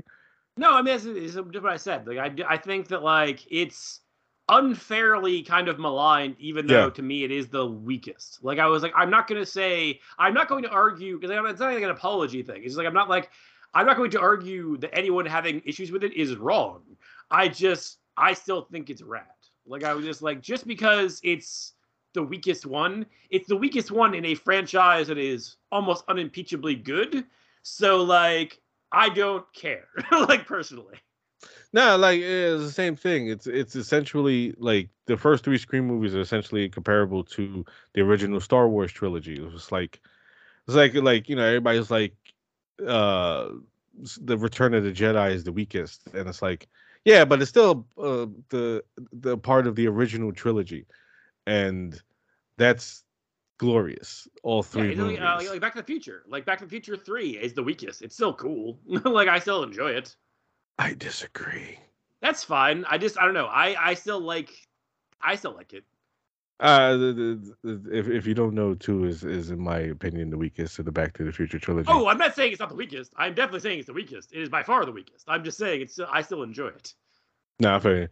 But yeah, it's like it's the weakest of the original trilogy, but it's the weakest of the Scream trilogy, the Maureen Prescott trilogy, the Maureen Prescott saga.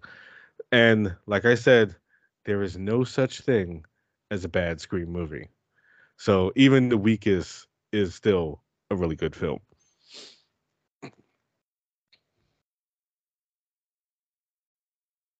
All right. And now it is time for my pick. Well, I gotta be honest. This is really Patrick's pick. He's the one who convinced me to I do it. offered to let you have Scream 3 so that you wouldn't have to say it was yours. I offered, goddammit. No. I don't mind saying it's mine because I love this fucking movie. It's just is you know with Patrick like because here's the thing because we were trying to find for the longest what to pair uh Scream 3 with. With all of them. Like Yeah. there was like yeah, so Yeah. Like and his idea was a lot better than mine because mine was Howling 3, the marsupials. One second. Yeah, it was Howling 3, the marsupials, and that's obviously a choice. But I was like, yeah, that's all I got. And Patrick was like, no, I got an idea. How about we pair it with Doctor Sleep? And then I was like, it's been a while since I've seen it, so remind me what the fuck are the monsters in Doctor Sleep? And then you said like, you know, the True Knot are vampires, just a different kind of vampire. And I was like, okay, that tracks. Let's do it.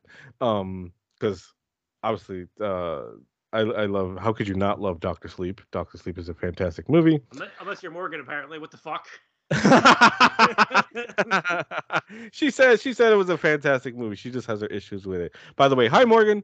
I'm Um, it's she said it was a fantastic movie because me and her were talking about it last night. But she said it was fantastic. She just has her issues with it, particularly the ending, which we will get into. But you and me have talked about this before, where Mike Flanagan did the impossible with this movie, where is that because The Shining is a beloved pop culture thing, whether in literary form or cinematic form, and both forms have their fans and who are I just truly love both. I mean, honestly, like I really, I think, the best way I can like put it is like King's book has a lot of like texture to it.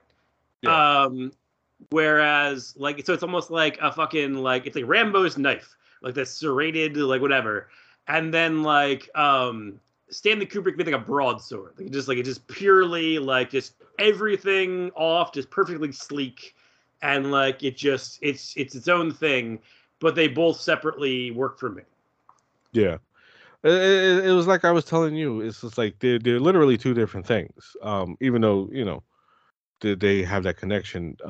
They're two different things. Whereas the book is a story about a man who loves his family, but he's fighting these demons.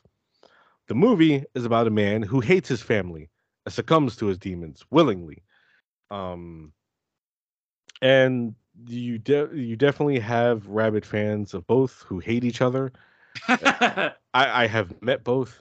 It's like rabid fans of the book who hate the movie, and rabid fans of the movie who hate the book. I don't know. Essentially, they hate the book. It's just that they greatly prefer the movie and what Kubrick did. Um, but Flanagan did the impossible, in which he made a sequel to The Shining, while also adapting what, in Patrick's words, is a wildly mediocre book. Um, I have not read it, so I'm just going to take his word for it.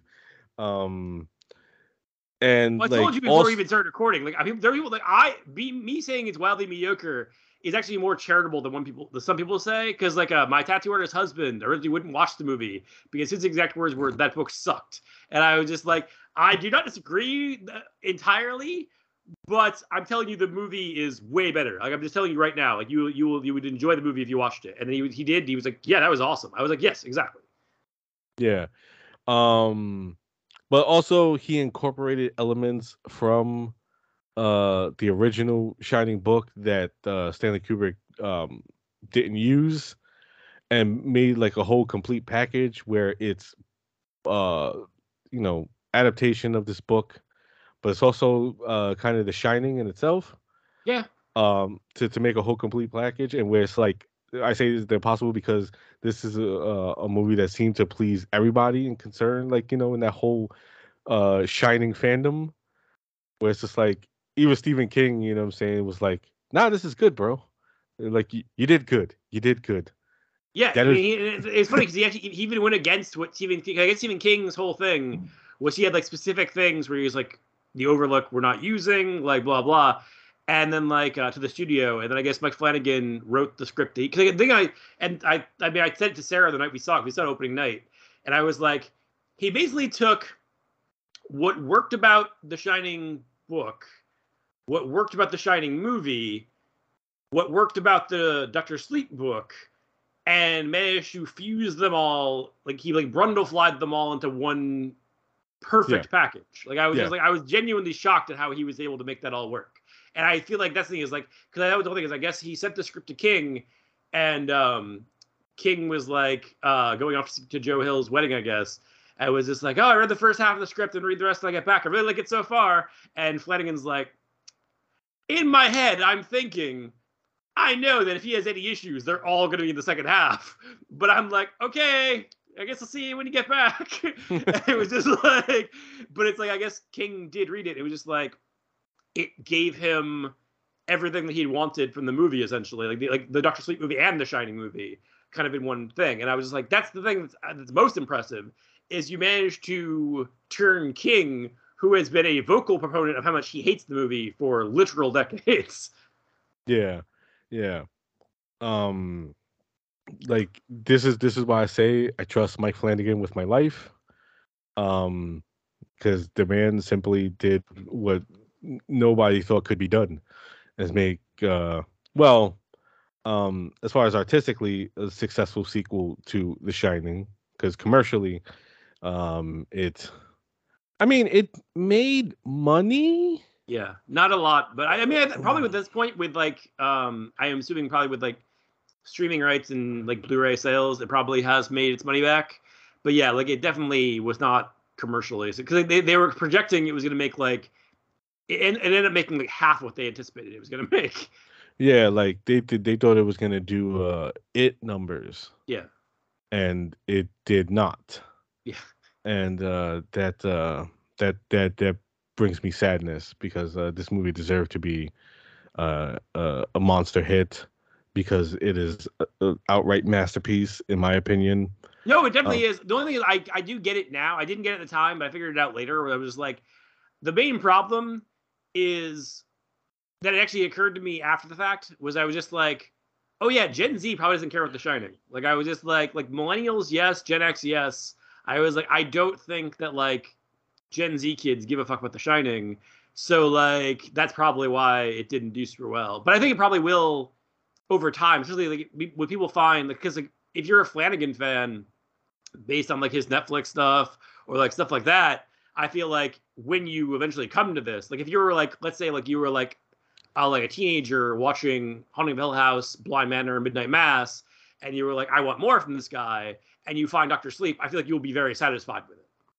right, and like they were promoting it heavily off the back of The Shining, Yeah. and it was just like, yeah, that didn't work. 'Cause like you said, like most people don't know The Shining. Um, and it was just like it's sad. Like they literally should have went with that, like from the director of The Haunting of Hill House. But like I guess they didn't want to use promote it off the back of like another company's thing. And it was like, oh yeah, fucking Shining is a masterpiece, so we'll promote it off that. And it's like, yeah, but like we know The Shining. We grew up with The Shining and shit. You know what I'm saying? Today's audiences is like, what the fuck is that? Oh, this movie's fucking boring. This movie sucks. You know what I'm saying? Like, yeah, that's who you were promoting this movie to. People who think The Shining sucks. And it's just like, I mean, I don't know if they think it sucks. I don't think they haven't. Like, they probably just haven't seen it. Because I remember that was the whole thing. There was a thing that blew up. I want to say it was last year, the year before, where randomly one day, one weekend, Adam Green's Frozen blew the fuck up. Like, was the biggest thing on Hulu, and like the reason was because there was people that were posting like clips of it, basically the entire movie, essentially on TikTok. And like these kids were seeing this these TikToks and were like, holy fuck, I have to see this movie. So it's like, that's the thing, is like I feel like that the audience might like The Shining, they just don't know it exists. Like they've never, like, it just didn't, it's just not part of their pop culture purview. yeah. And the reason I said that was because like I can imagine like people online, like Gen Zers being like, hey, like recommend me a scary movie, and then you have a bunch of people like, oh, The Shining, and then they go see The Shining and like, this shit is fucking boring. You know what I'm saying? And just like, that will just not gonna be like, oh, this is a sequel to that. Like, yeah, I don't want to see that, 'cause that first one was fucking terrible. It was fucking boring. Nothing happened. Um, and it's just like, yeah, you know. I disagree, but it is what it is. I'm from a different timeline, and this timeline sucks. Uh, but yeah, I fucking love Doctor Sleep. Like I said, I think it's a masterpiece. You know what I'm saying? It's just a fine, incredible piece of cinema and shit. You know what I'm saying? Mike Flanagan is an amazing filmmaker. You know what I'm saying? This, like, that's why I say, like, he wants to do this King property, and he wants to do that King property. Like, let him do all the King properties. Oh fuck yeah! That's my whole thing with like he finally, I guess, has the rights to Dark Tower, which I really hope happens. because my whole thing when they were trying to make the Dark Tower movie that they were trying to make, and actually they would like do it with Ron Howard and everything, was I would just like, and then the movie we eventually got, I was like, honestly, if anybody should do it, it should be either Frank Darabont or Mike Flanagan. I was like, those are the only two people that I would trust with it. Yeah, like because those are the only two people that really, I think, in this time get Stephen King. Yeah. You know what I'm saying? So it's just like just let Flanagan. If he says he wants to do a King movie, just let him. Just let him do it. Plus, Just he please. managed to like crack the code with Gerald's Game, because that was the whole thing. Is like Gerald's Game, everybody thought it was unfilmable, and then like he did it. So it's like that's my whole thing. I've been a fan of his since Oculus. So like I even watched Ouija Origins of Evil. I have never seen the original Ouija. I've only seen Origins of Evil because when they first said they were doing Ouija, I'm like, I don't give a fuck. And then they were doing Ouija Origins of Evil, and I was like, I don't give a fuck. They were like, Mike Flanagan did it. I'm like, oh, God damn it, fine. And I ended up buying it because I really liked it. Because I don't think Flanagan, at least so far, that man has not missed. Like, that dude literally can only make masterpieces. He'd only hit home runs. So even things that, like, I think aren't, like, his best work, I think are still fucking great. No, here's the thing. I have seen Ouija, but I saw Origin of Evil first, and I really fucking liked it. That was actually because I hadn't seen Oculus yet. I did see Origin of Evil, and I was like, oh my god, this is fucking amazing. This is great. Um, I wonder what happened in the previous film, in Ouija and shit. I should check it out, like to see the story. And that was a fucking mistake because that movie fucking sucks. It sucks really fucking bad, and that's how great Flanagan is as a filmmaker, because he can make you seek out a movie that fucking sucks and make you want to watch it, because just having his connection to it is just like, and it's just like it's so wild. It's such a wild like trajectory, because it's like, you go from this sad piece of shit little movie, and then you just get this fucking wildly just superior film and shit. You know what I'm saying? Where it's just like, it's like he just like, okay, like I'll do this, and then he just like made something magical out of it, like Well, that's just the a thing with Doctor completely. Sleep. Like Doctor Sleep, he took a book that was wildly mediocre and managed to make one of the best horror movies in decades with it. Like, he managed to live up to Stanley fucking Kubrick. Like, that is a fucking high goddamn bar, and he fucking hit that goddamn bar. So like Mike Flanagan, holy shit! Like I feel like he's still underrated, because it's like I don't even know why, because he, like, the dude does not miss. No, he doesn't. Like, he's definitely up in the level of, like, we were saying about Jordan Peele. Yep. Jordan Peele doesn't miss. And Mike Flanagan doesn't miss. I know people have dunked on not like really bad, but like say like Bly Manor is mediocre in comparison to Hill House. And I think that's because he didn't direct every episode of Bly Manor. Well, he only directed what, like 2 episodes of Bly Manor, and then like other Well, directors. yeah. I mean, to be fair though, my whole thing with, like, I remember when Hill House first came out, I want to say I said to Sarah, I was just like, how did he not die?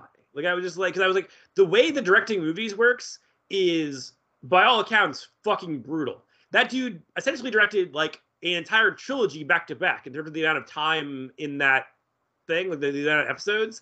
I was like, how does that dude still alive? And like, on top of that, the episode of Hill House where like that's all the one take, where Oh it's just yeah, like, I was just like, how the fuck is he still alive? Like, it's like the fact that dude is still alive is amazing, because like the amount of work he put on himself, and ultimately that's a fucking masterpiece of a season of a television. Like, that is one of the best horror stories in any medium in the last several years. Like that alone. But like, I do think Bly Manor is good. I'm not going to say it's as good, but it's like I don't necessarily blame Flanagan not directing episode, because I was just like, he might die if he tries to do that again. Like, I was just like, let him just fucking direct a pilot and let him move the fuck on with his life. Like, Jesus Christ. I mean, but he did he not direct every episode of Midnight Mass? I think he did, but again, I'm genuinely shocked he's still alive. Like, Right. Also, what about Midnight Club? no, that one he only did the pilot, and I think maybe the last one, but he only did like a handful of them. Yeah, Oh, okay, that was yeah. he was just show running it. Yeah. But like yeah, Mike Flanagan is one of our great auteurs of horror. It's him, Jordan Peele. Who else am I missing?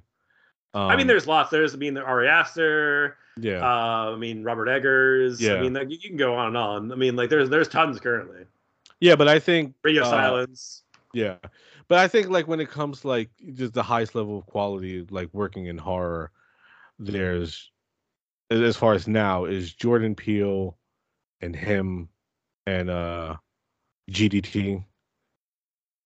Um, as far as like saying just producing the highest level quality in horror at the moment, is those three is who are the three that are coming to mind and shit. Like just three individuals who like do not miss absolutely. Whenever they come out with a project and shit, it's just you're getting high quality work, and it's just like yeah. Other than that, this fucking movie is like I said, is a masterpiece and shit. But what like yeah, like let's go with you. What are your thoughts on Doctor Sleep as a film in itself? You know what I'm saying? Because we've been talking all this time about like exactly what he did with it. But what are your thoughts on the movie on itself? You know what I'm saying as a film? No, I think it's actually, like, the thing is, it's funny is like, I do think, because I said, like, I don't really like the book that much, and I do really like the Shining book. So like, I do think the whole thing that like Flanagan did is really impressive, because like he managed to make what, because as you said, like there's, I mean, there's definitely like a kind of a because the whole idea of like the Shining story is basically about addiction and like kind of the demons of addiction, Yeah. and then Doctor Sleep is essentially about recovery. Mm. And so like I do think in that respect he pulls it off brilliantly, because it's like kind of like the rebirth of recovery, because it's like the whole thing of the movie is basically about Dan Torrance's arc, and I think his arc is exponentially more interesting than they let because as you said, like they basically they changed the core of the character in the story in the movie, so technically it's not completely a fair comparison. But like in the original Shining movie, where like basically it's kind of like it's less an arc and more like it's kind of Jack's descent into madness, Yeah. whereas this Doctor Sleep, um, between Flanagan and Ewan McGregor, do this really beautiful thing of where he starts off essentially kind of in the place that Jack was when, well, I guess right before you started The Shining, and kind of where he ends up in The Shining, although to like a lesser extent. Um, but of kind of being in the depths and like the throes of addiction and like a destroying of his life, and then like slowly kind of climbs out of that hole. It's why I still love that scene where he's at the AA meeting. Like, they show the flash forward in time, and it's like 8 years later, Yeah. and he's holding the chip and he's talking about his dad, and he's like, "This is for Jack Torrance," and that's my whole thing. Is like I do think that's the thing that's like really beautiful about the movie is the whole movie is basically about Dan, who experienced like the worst possible thing that could possibly happen to anybody when he was a kid. Um, climbing out of that hole, but also at the same time helping basically somebody who's like around the same age that he was when he was experiencing this, Hmm. helping her come to terms with what is happening in her life and kind of bring it full circle. So in the end, like even though the end of the story is like his death, it's not the end, because obviously they show that because the whole Shining thing, especially, like you don't die, you just go on. Just most people are unaware of it. Yeah. Um, but um, but it's just like ultimately, it becomes a really beautiful story about like, I mean, because that was just to say it's not fucked up and scary, because to this day, the one of the most fucked up scenes probably definitely in horror like of the last several years, but probably in horror history, is that poor baseball bastard Yeah. getting murdered in the fucking random abandoned lot. That's some fucked up shit. I mean, granted, that's mostly how good Jacob Tremblay is, but like in general, it's also speaking to how good Flanagan is a director in the way he shot it, and the amount of like blood and, oh god, that scene is so puts just a chill up my spine. Um, Yeah, especially with the actors too, because yeah, I know Rebecca Ferguson and the rest of the cast member who played the True Knot said they were greatly disturbed just because Tremblay was so good and shit. Um, that they had to just walk off and shit because they were just greatly disturbed by what they were doing. And Flanagan said that that scene was the most difficult scene he ever had to shoot in his career. And Tremblay was actually incredibly proud of that. Said like when he saw like everybody was just like, oh my god, what did we just do? Like he high fived his dad, like yeah, I fucking scared the shit out of him, dad. Yeah, yeah, I rule. You know what I'm saying? So it's like, yeah, that scene is yeah because I mean, Tremblay is one of our most gifted child actors. Well, he's not a child anymore. I think he's 16 I mean, at this still a point. child, but yes. I mean, he's a teenager at this point. Yeah. Um, but yeah, like he's so fucking good in that scene, and then, which makes it more disturbing. You know what Yes. I'm saying? With the fact that they're tearing this poor kid apart. You know what I'm saying? And it's just like, wow. I remember the first time I was watching, I was just like it's like they're not showing anything incredibly graphic, Yeah. but you still want to look away, and I'm like, oh man, this sucks. You know what I'm saying? One thing I do really like that take on vampires because like that thing is like Stephen King has done traditional vampires obviously in other stuff, but in this case the whole thing of doing vampires where it's basically like feeding off Shining as like the steam and like the way that they go about getting that in many cases it's all actually the other thing about the movie I think is actually I meant to say is also, I think it's really interesting to watch the juxtaposition. It's more. I feel like it's more clear in the director's cut than it is in the theatrical cut, but it's definitely Yeah, there in both. Of kind of this like the kind of the good guy family and the bad guy family, yeah, because they make the True Knot sympathetic to some extent. Like you do kind of sympathize with them to some extent because they do feel like a family that's kind of like it's almost like if you've ever seen Running on Empty with River Phoenix, City and Lumet movie, they're kind of like this group of like vampires that are like they're getting to the end of the fucking road. Like it's just like things are kind of they can tell that the world's kind of drying out and they're not going to be able to do this for much longer. They're already losing some of their people, and so like there's like this weird sympathetic quality to them, whereas it's kind of almost juxtaposed with the whole group where it's like you have like Billy and Dan and Abra, where it's like their own kind of like family unit of like the kind of the good guys. But like, so it's like when they're doing these scenes where like people are dying, like yes, you have sides in your head that you have picked, but because Flanagan is such an interesting filmmaker, um, it's kind of left up to you how you feel about who is dying and in that given scene. It's not like he's not making that choice for you. yeah. And I think it's that adds a lot of texture to it. That I also think is really cool. No, yeah, yeah, yeah. Um, this film also is really important to me because it also helped me come to terms with my own battle with alcoholism.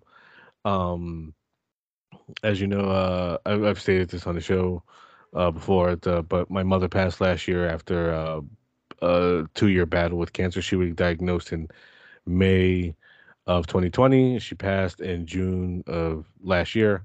Um, and that is where I mean, also coupled with us dealing with this pandemic, caused me to hit the bottle pretty hard. Um, really, it's pretty fucking hard. And it's just like watching the movie, like like his battle with alcoholism, and he tries like, particularly the scene where he's finally able to confront Jack, who's now Yeah. the bartender. Um, and it's like it's such a hard scene to watch too because as you mentioned that scene earlier where he's 8 years sober and what I'm saying he basically dedicates his speech to his father. What I'm saying, like the fact that he wished he could have been up here, like in the same space, what I'm saying, clean and sober. And then he finally gets to talk to Jack again, and that's when he realizes that my father always hated me. You know what I'm saying? Like, cause like the Overlook has control over Jack at this point and has for years. Um, so it's like he's trying to make him remember like that I'm your son, you're my father and shit. He's telling him about Wendy, saying what happened. Um, and then like Jack emerges and basically gives that speech about like how much he loves booze. And then he realizes, oh shit, my father really just hated me. You know what I'm saying? My father, like, you know what I'm saying? And it's like I love that whole scene, you know what I'm saying, where like he goes about like how like alcohol is medicine, you know what I'm saying? And I love it, like, you know what I'm saying, where he's just like, what's it? A man tries, he provides, but is surrounded by mouths that eat and scream and cry and nag. So he asks for one thing, just one thing for him to warm him up, to take the sting out of those days and the mouths eating and eating everything he makes, everything he has, a family, a wife, a kid. Those mouths eat time, they eat your days, just gobble them up. It's enough to make a man sick, and this is the medicine. So tell me, pup, are you gonna take your medicine? And then it's where it's like Dan finally able to separate himself from that with just that one statement, I'm not. You know what I'm saying? That Yeah. he's not gonna drink. And that's such a powerful fucking moment. And it's just like a lot of credit due is we should say is due to how good this movie is to Ewan McGregor. Oh yeah, yeah. He's always been one of my favorite actors. Like I've stated that you could tell how good Ewan McGregor is as an actor by just watching the Star Wars prequels, Yeah. because I mean it's noted that uh George Lucas is not doesn't seem to be a big fan of actors. Um and like that's always been a big problem with him. Like, going all the way back to the original trilogy where it's just like I don't even think Harrison. he's not a fan. Is that he's just? I don't think he understands. I don't think he knows how to direct actors. Like that's the whole thing. Is like even he has said like with the whole Hayden Christensen thing, where he's like he's had more than one occasion where he's like, God, poor Hayden. It's like it wasn't Hayden's fault. I just didn't direct him properly. Like I don't think I don't think it's that he knows how to direct actors. I just think he has no interest in directing actors. Like, you know what to do. Like, do this, and you know what I'm saying. It was just like Harrison Ford and Mark Hamill and Carrie Fisher was just like almost begging him to direct them. Yeah. Like, I remember that one clip from like a behind the scenes from the original Star Wars where he's shooting them running down the corridor. He goes cut, and they're like, and and like all three of them, and you know what I'm saying, like, and he's just like, you know what I'm saying, it's like he has no interest in actors. Ron Howard basically revealed that too, because when they did American Graffiti, Ron Howard, stated that, even back then, like, he had wanted to go into directing, and he was asking George Lucas for advice on that. And George Lucas was like, "Oh, just go into animation. Like, it's much easier. You don't have to worry about any actors and all that stuff. You could just, And he was like, "Yeah, this is me talking to my director, who's basically saying, sorry, I have to work with you." You know what I'm saying? So, and like that's why I said those prequel trilogies, that prequel trilogy is a testament to how good an actor Ewan McGregor is, because you have a director who's like that, and he's still the best actor and gives the best performances of all three movies. Like, just like in Revenge of the Sith, where Hayden Christensen, you know what I'm saying, who's a fine gentleman probably. And I've seen him in other stuff, and I enjoyed his work in other films, but he is not good in those movies. And particularly in Revenge of the Sith. I can't Like, argue with you, but I will say, I mean, to be completely fair, like I wouldn't say he's that much worse than like Mark Hamill in a lot of ways, because I think Mark Hamill is like he's become a great actor, but like when he started out in Star Wars, he was not the best fucking actor. no, that's what I've always saying. That's I've been saying for the longest, but I always get pushed like, how dare you say that about Mark Hamill? And I'm like, look, I love Mark Hamill, but Mark Hamill in the original Star Wars is not good. No. Nah, he like, but like that's I think that's more to George Lucas, because if you look at Mark Hamill in Empire and Return, he's a lot better, Yeah. because he actually has a director who knows or who cares about directing actors in there. Um, but Hayden Christensen in Revenge of the Sith, where he's like, "You turn her against me," and then you have McGregor making an effort. You have done that yourself. You know what I'm saying? And like they're being directed by the same person, but they're giving two different levels of performance here, where one is just like, and the other one is actually giving gravitas, you know what I'm saying, to his performance, you know what I'm saying? And it's just like, Yeah, that's how great an actor Ewan McGregor is, where he just worked with a guy who just does not care about working with actors and still give top quality performance. I'm like, God, like even Natalie Portman is kind of bad in those movies. Yeah, even Sam Jackson isn't great. Yeah, like Ewan McGregor is the only one and shit that fucking comes out of that shit clean.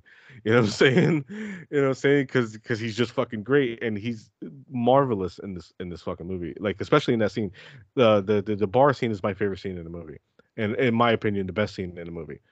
You know what I'm saying? Because it's just like he has this view of his father and shit. You know what I'm saying? Because he's thinking, oh, the Overlook did this to my father. This evil place turned my father in evil. You know, tried to get him to murder me and my mother. Then he realizes, oh, he willingly gave himself over to this place because he hated us. You know what I'm saying? He hated us so much that he allowed this evil to take him over because he just wanted to continue going on drinking and partying. You know what I'm saying? I think that's like because people are still confused about what that final shot in The Shining means. You know, with Jack in the picture, the party, and it's like, well, that's what he wanted. He's in this party forever because that's exactly what he wanted. He just wanted to go on forever. He don't want to have to worry about Wendy or Danny. He just wants to go continue on drinking. That's his thing. You know what I'm saying? He's basically, you know, it's him succumbing to the bottle. You know what I'm saying? I mean, the only thing I will say is the Overlook in the book and in the movie, like this in this movie to some extent, not in the Kubrick movie, Yeah. is definitely portrayed as more of its own entity. Yeah. Whereas like Kubrick didn't really do that. It was just kind of a place where there was ghosts. Whereas like the thing that King did and the thing that Flanagan did was make the Overlook an actual like malevolent, like it's a place, but that's kind of almost irrelevant. Like it's basically a giant demon. Yeah. Yeah. And I it's you know what I'm saying, like to figure that out for like for Danny as a character to figure that out that you know he's had this one view of his parent and then it's just like, oh, I never really knew him at all. And like now I'm seeing how he really was and shit, you know what I'm saying? And now he's trying to corrupt me. It's like, yeah, like drink, like it's like fucking Bender in Breakfast Club, but it says, yeah, drink up, Danny. You know what I'm saying? Yeah, drink up, pup. You know what I'm saying? And you know, and like obviously, like he's been sober for a long time. Um, uh, like that line where he says like he's like, oh, yeah, you know, maybe have a drink, and he was like, oh, this will cost an awful lot. You know, say, oh, it's on the house. Your money's no good here. He's like, oh, it costs more than money. You know, it cost me 8 years. You know what I'm saying? And I mean, we've seen moments where it like right before like he goes to look for where Abra is after fucking Crow Daddy has taken Abra. Like he wants to have a drink, but like no. You know what I'm saying? So you know he has his moments of weakness where it's just like, you know, I want to drink so bad. And like that's yeah, his weakest moment. You know what I'm saying? Where it's just like so crushing to know that, you know, this is what your parent thinks of you or has thought of you. You know what I'm saying? And it's like I wouldn't blame him if he would have took the drink at all. You know what I'm saying? But like he's able to like show that he is much stronger man than his father ever was by simply saying, I'm not. You know what I'm saying? Where it's just like, fuck you. No. I'm not gonna go down this road. Um and like, you know, and I like you know what I'm saying? Like I like the director's cut, but I think like the theatrical cut might be a little better. I like both for different reasons. I think that like the whole thing, it's kind of my whole thing with like the Lord of the Rings extended cuts, which I get a lot of shit for. Where like I like the original cuts just because I'm like it's all killer no filler. Like it's you cut it to the actual like the best cleanest possible version of what this movie has to be. And it's like so it's my thing with Doctor Sleep as well. Whereas I think the director's cut, there's a lot of stuff that I like in it. But it also kind of lets the air out of it and kind of like makes it not as scary and kind of makes it definitely not as tight. Because it kind of just like it just kind of just adds and it kind of it doesn't like bloat it per se. It just kind of like and I know the goal was probably to slow it down because like, I mean like because that's the thing is like I definitely think that's what kind of he was going for in terms of like the director's cut is making it more like novelistic and making it more like kind of almost like television, whatever. Whereas the director's cut or the theatrical cut is just like straight up like the most efficient delivery system for this movie in this story. Yeah, like where he even has chapters in Yeah. the director's cut. I like but in the director's cut they continue on Danny and Jack's conversation where they go into the bathroom. And I was like, I like in the theatrical cut where like after Jack slaps the cup away and then it cuts to Abra like they're here. Oh, she's here, I mean. And I was like, I like that better than the conversation continuing on in the bathroom because like I think that's my biggest problem with the director's cut is that you know what I'm saying? I love Flanagan, obviously, I've stated as such, but he gets a little I was a little too carried away with the callbacks to The Shining. Um, I mean, I don't know why it's necessary for Sarah the Hat to see the blood coming out of elevator doors. I do like that. I do like that bit. I like the whole thing with like when like Rose the Hat sees the fucking blood coming out and she's just like, and just like walks off. I'm like, I like that moment because like, it shows that she's not influenced by the Overlook. Like the Overlook to her is just like a whatever. Like it's like, oh, it just showed me parlor tricks. Like, who gives a fuck? Wait, the bury the. I'm not going to say his character name in the book. I'll just say what they say in the movie, the bury the chunk. Not what they call him in the book. I'm not saying it though.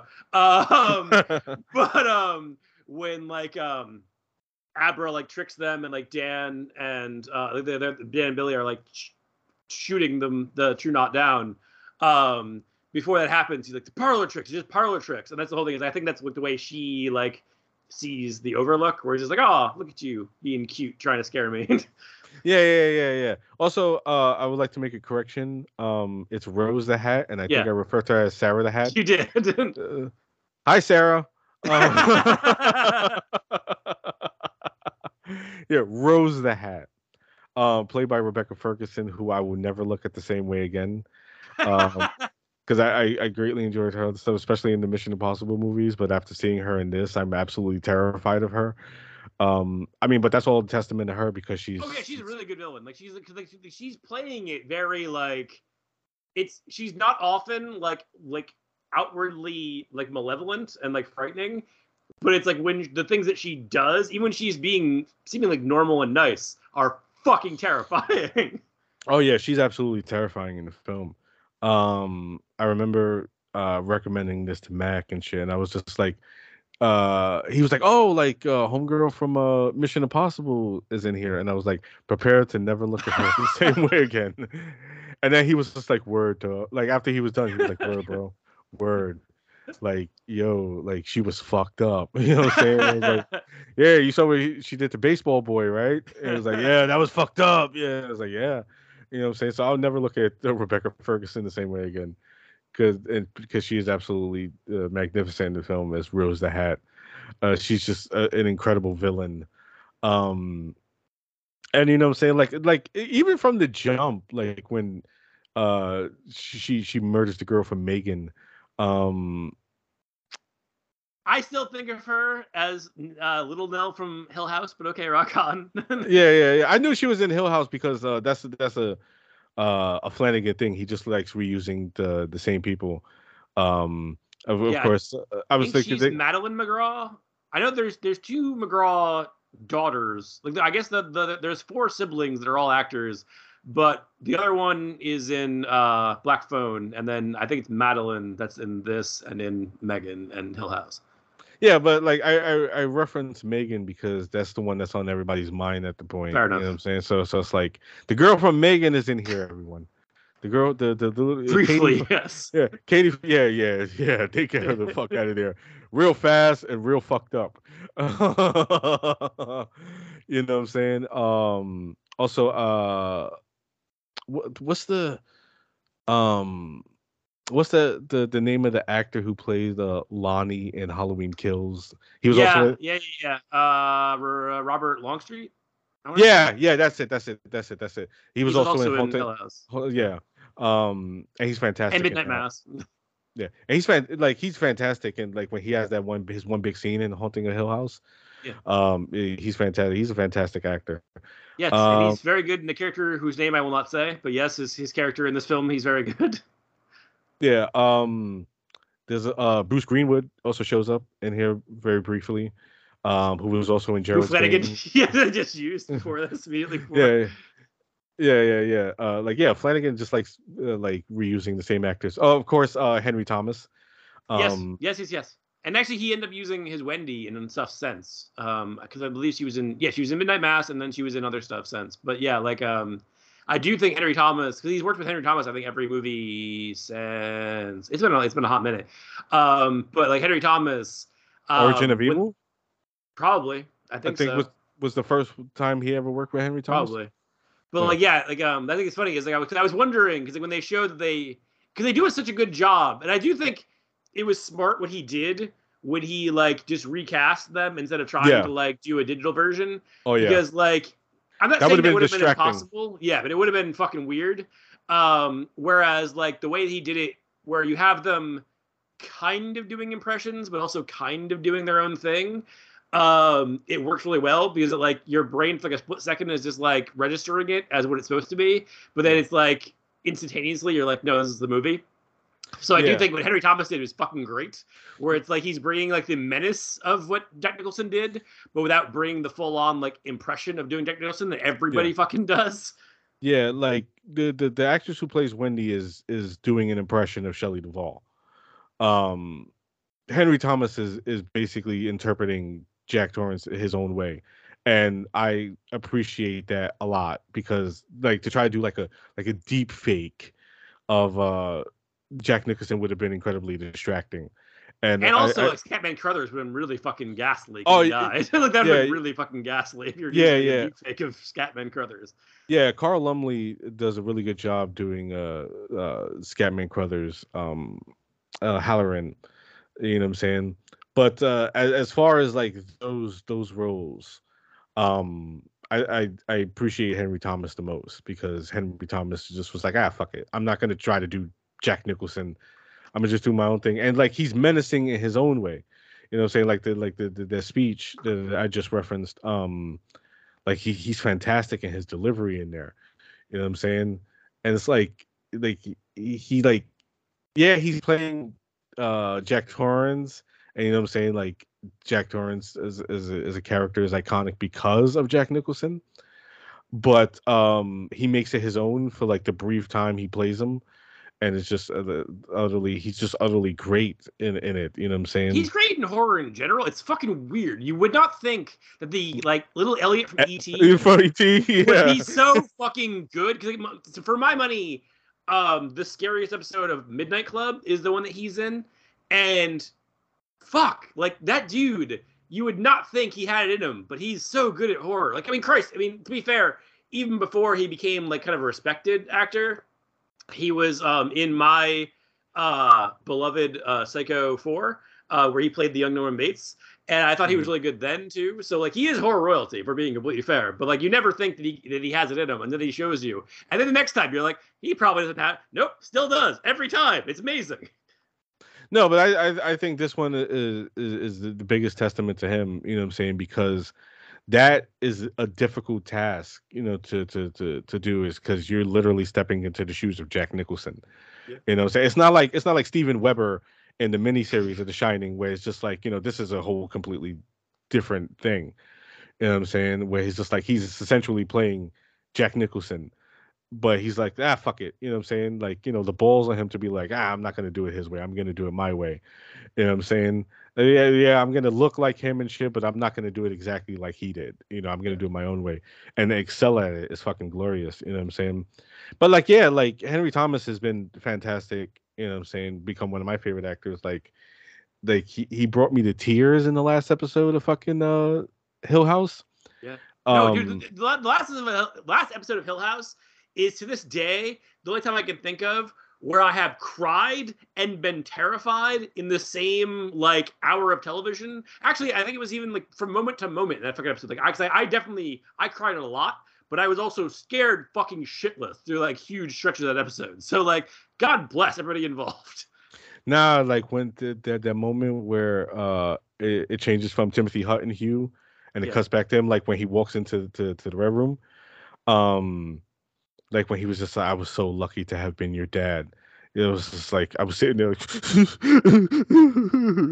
like I was bawling like a fucking baby during that last episode. You know what I'm saying? Well, yeah, I've said it before. Like Mike Flanagan does emo horror, and I was like, but I don't mean that in any kind of disparaging way. I mean that in the best possible way, where it's like something that's like very deeply emotionally meaningful, but also fucking terrifying. He also does the same thing here. At the very end, when after Danny is possessed, and Abra lets him know that like, hey, but before like he came in, he made one stop into the boiler room.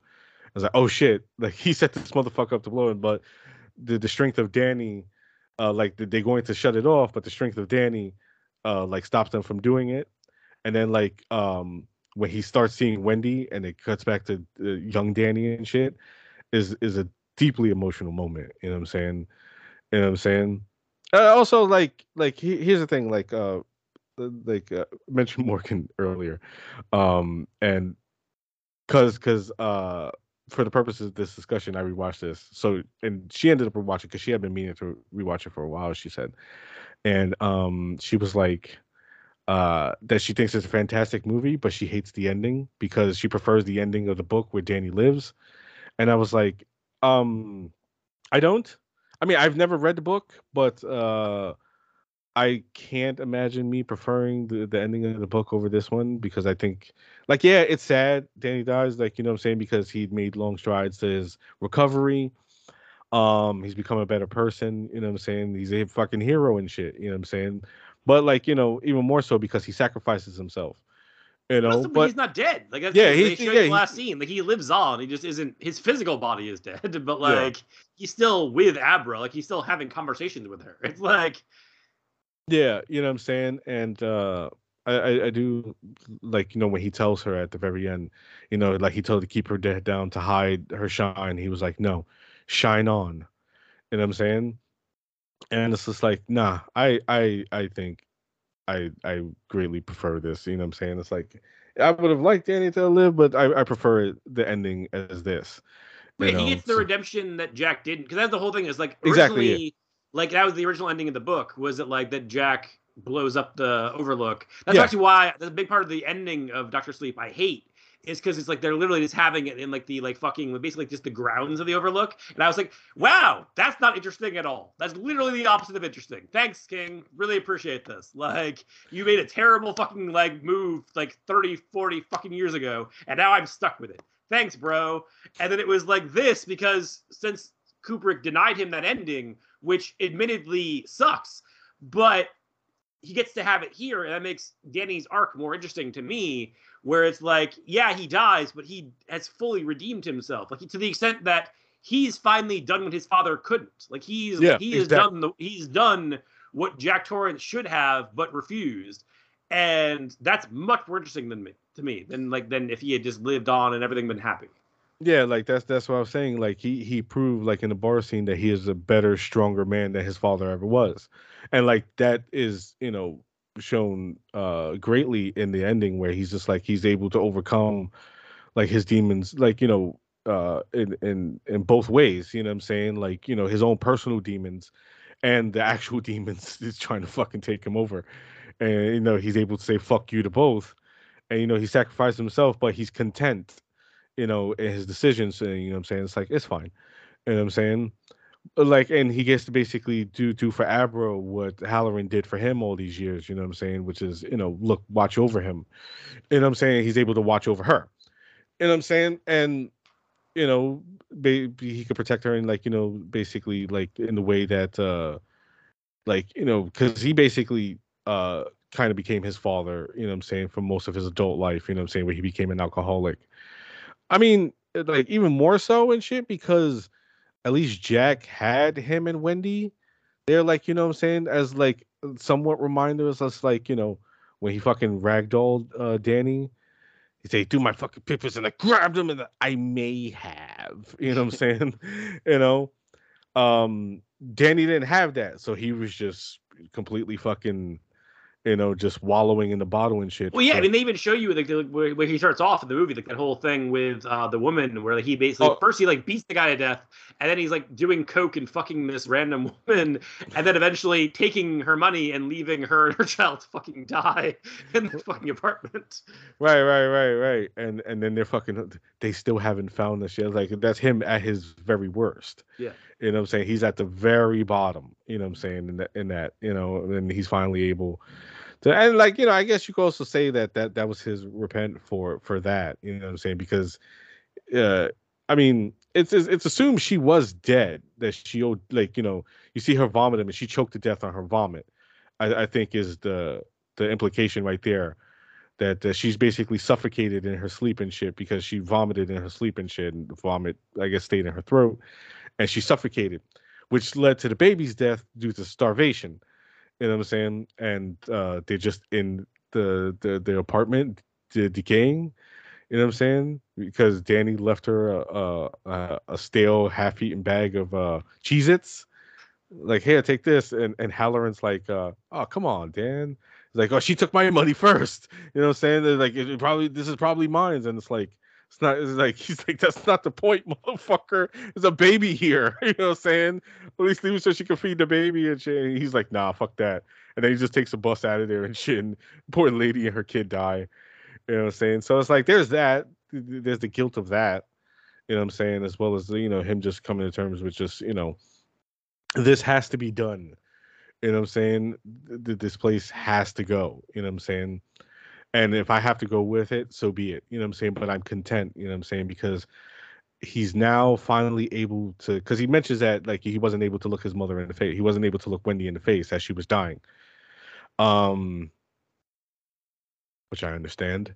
Um, and like, that last image, you know what I'm saying? Like right before the overlook goes up, where it's like he's reverted back to his young self and shit. Well, like, um, and he's, Wendy appears to him and he's finally able to look at her, you know what I'm saying? And this is like, it's okay. You know what I'm saying? Like, yeah, you know what I'm saying? I'm about to burn up with this place and shit, but it's okay. Everything's gonna be fine. You know what I'm saying? And as long as this girl, Abra, obviously, she goes on and shit, you know what I'm saying? As long, like, he was able to become better than his father, and she was obviously able to become better than him. You know what I'm saying? As long as, like, he's there to guide her on the straight and narrow and shit, you know what I'm saying? And it's like, it's sad, but it's like, it's not like the happiest of endings. You know what I'm saying? It's like you were saying, is like, because the ending of the book sounds like some happy Hollywood bullshit. Um, this one is not that, but it's still a happy ending in itself because um Abra's gonna be a player. And like, I like that moment when she tells, like, she first, she's like, who are you like, the mother's like, who are you talking to? And she's like, no one. And then, like, no, I lied. I was talking to my friend Dan. He's okay, and Daddy is too. After they go on, and you can see her mother's comforted in hearing that her husband, what I'm saying, is okay. You know what I'm saying? And that, like, will go on being okay afterwards and shit. And it's like, also, like, at the very end, where the old lady in the tub, Yeah. fucking Because then basically she takes on Danny's like fucking mission of like imprisoning all the fucking Overlook ghosts again. right. That's a solid Ghostbustery like life pursuit at that point. Right. But, like, it took him a while to Danny to come to that, because we see him experiencing that, and he was terrified. But then, like, he was able to, like, lock them up and shit. But Abra's just like, nah, fuck this. I'm gonna go pee and fuck this bitch. You know what I will I'm say, saying? I think that her mom, it is really fucking weird. Like, because it was like her mom is played by the girl from House of the The Devil, devil, yeah. and I was just like, it's really fucked up.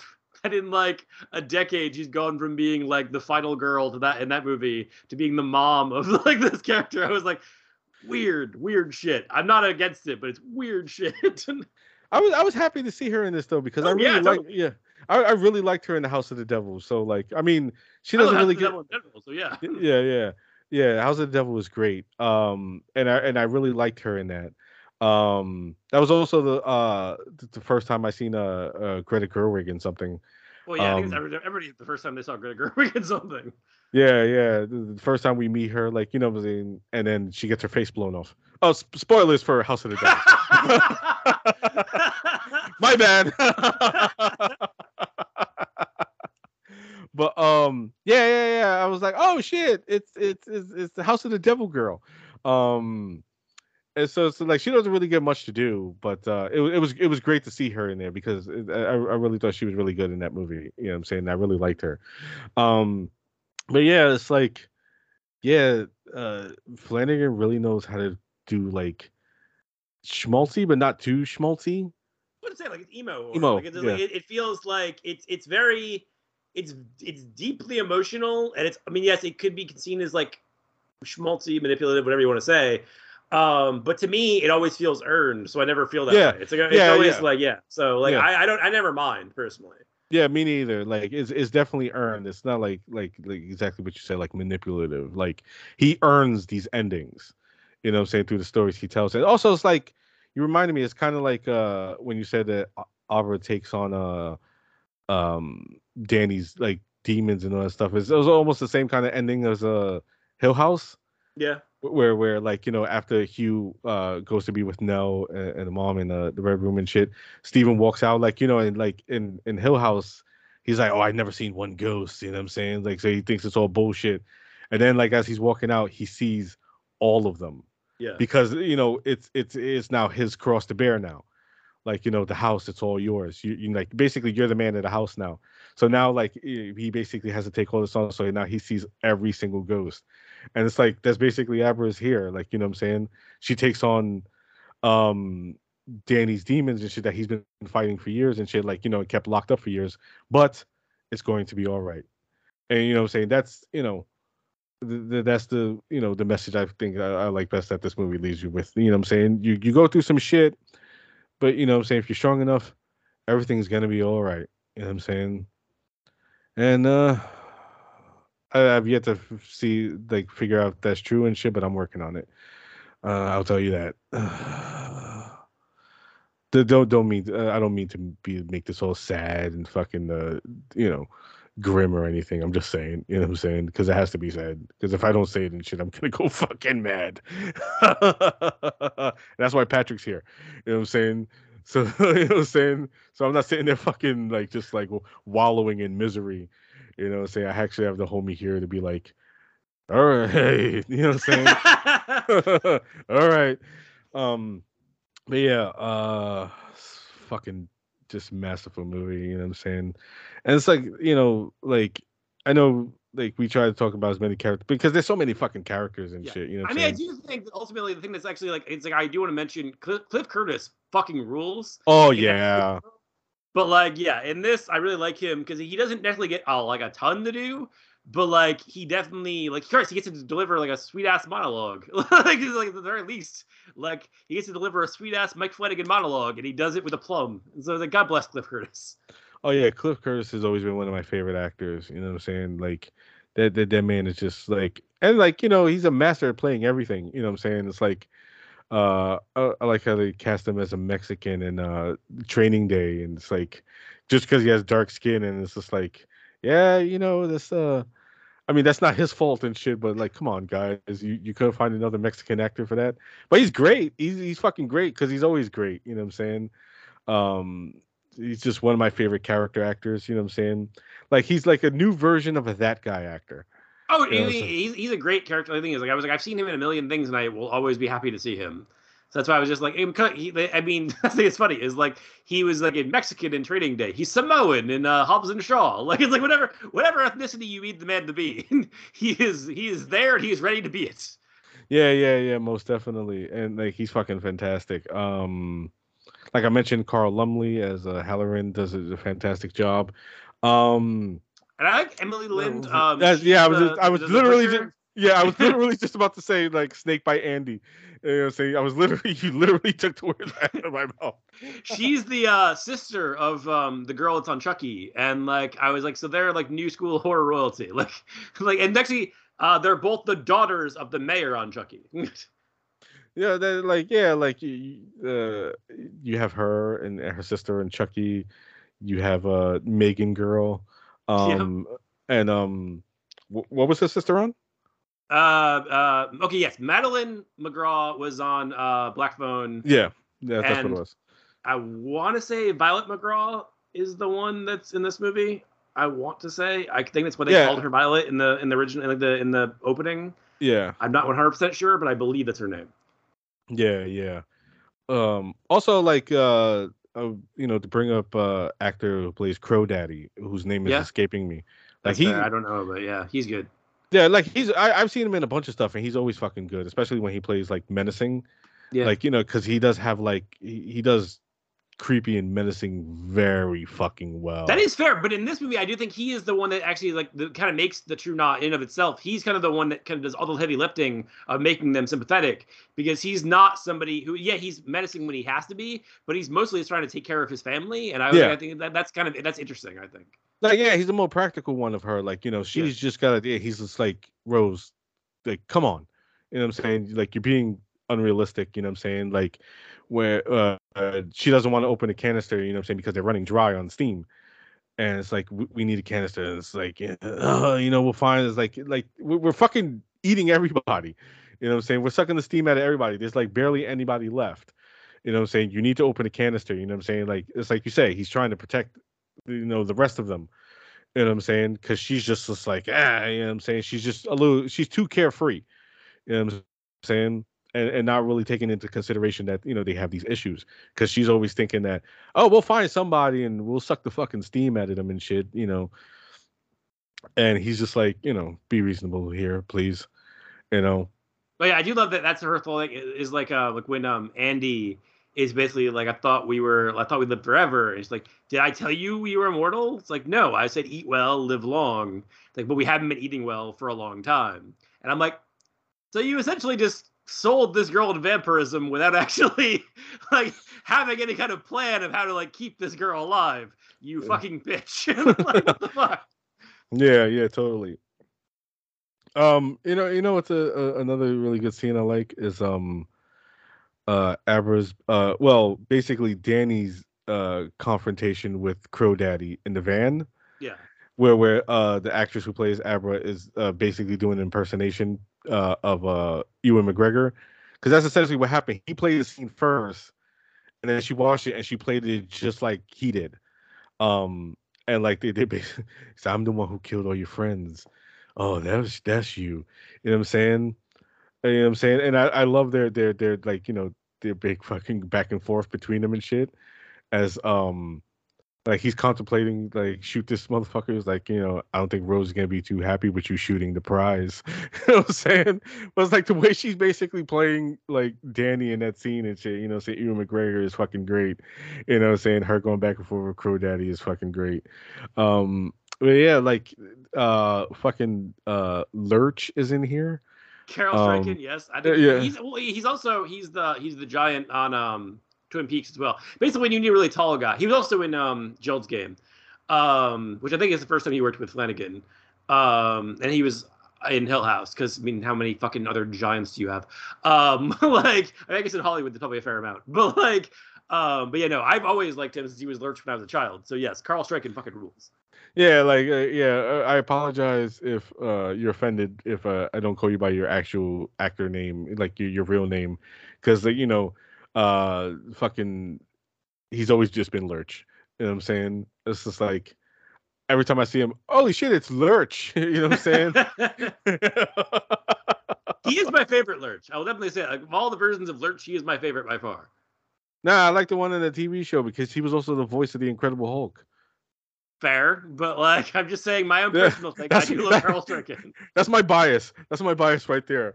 The Lurch from the TV show was also the voice of the Incredible Hulk, so he's my favorite.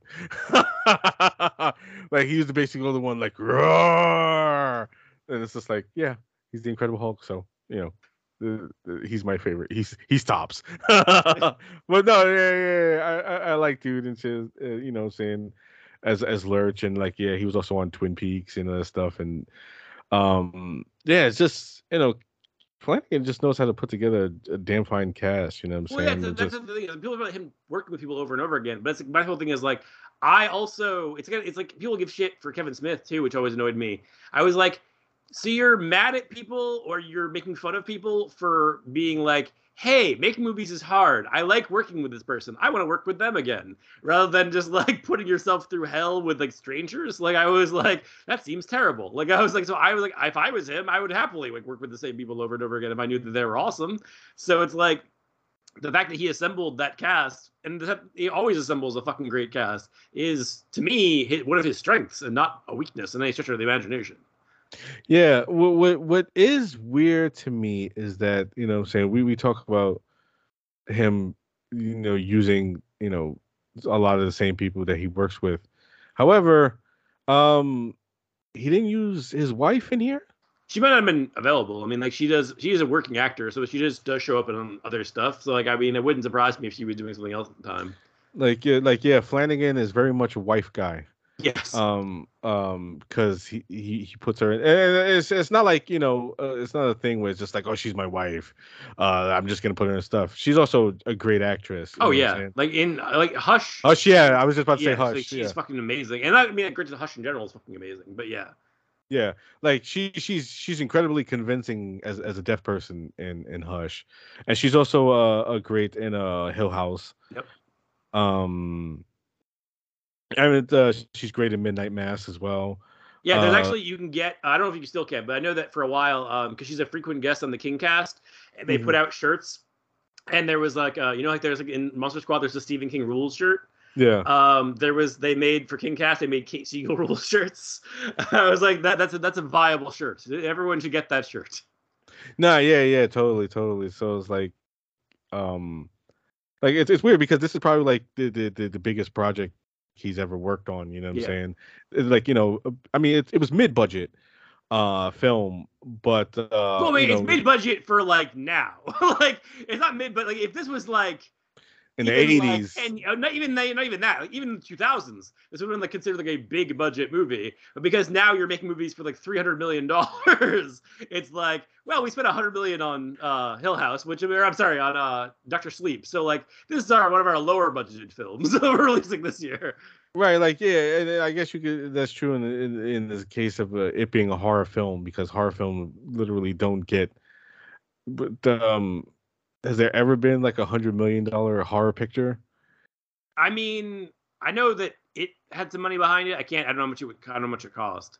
I know Chapter 2 definitely spent money because like it's very clear there's all the special effects and shit. It has to be pretty expensive. Yeah. I wish some of that money would have went to the script, but it did not. Fuck you. I have always said nice things in Chapter 2. I will continue saying nice things in Chapter 2. Well, that makes one of us. Yeah, I'm well aware of that, Rob. Thank you.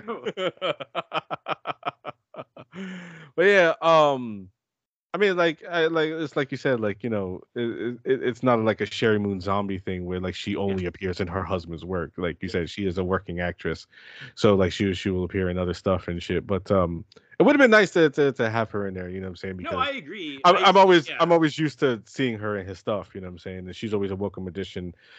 Just like almost like seeing Dick Miller in a Joe Dante movie. That's fair. You know what I'm saying? Seeing Kate Siegel in a Mike Flanagan production and shit, saying always rocks and shit. But it's probably why the movie failed. Oh, like, fuck you! Because he didn't have her in the cast. You know what I'm saying? He didn't. I mean, the only thing is like I was like, it's funny. Like it's because I don't give a fuck about like box office or anything, because like in the end that doesn't mean anything as far as like the actual movies go. Exactly. But it did bum me out that it did make money, just for the same reason, if any. Like it's like currently when horror is making money and everyone's really excited, and I completely get that.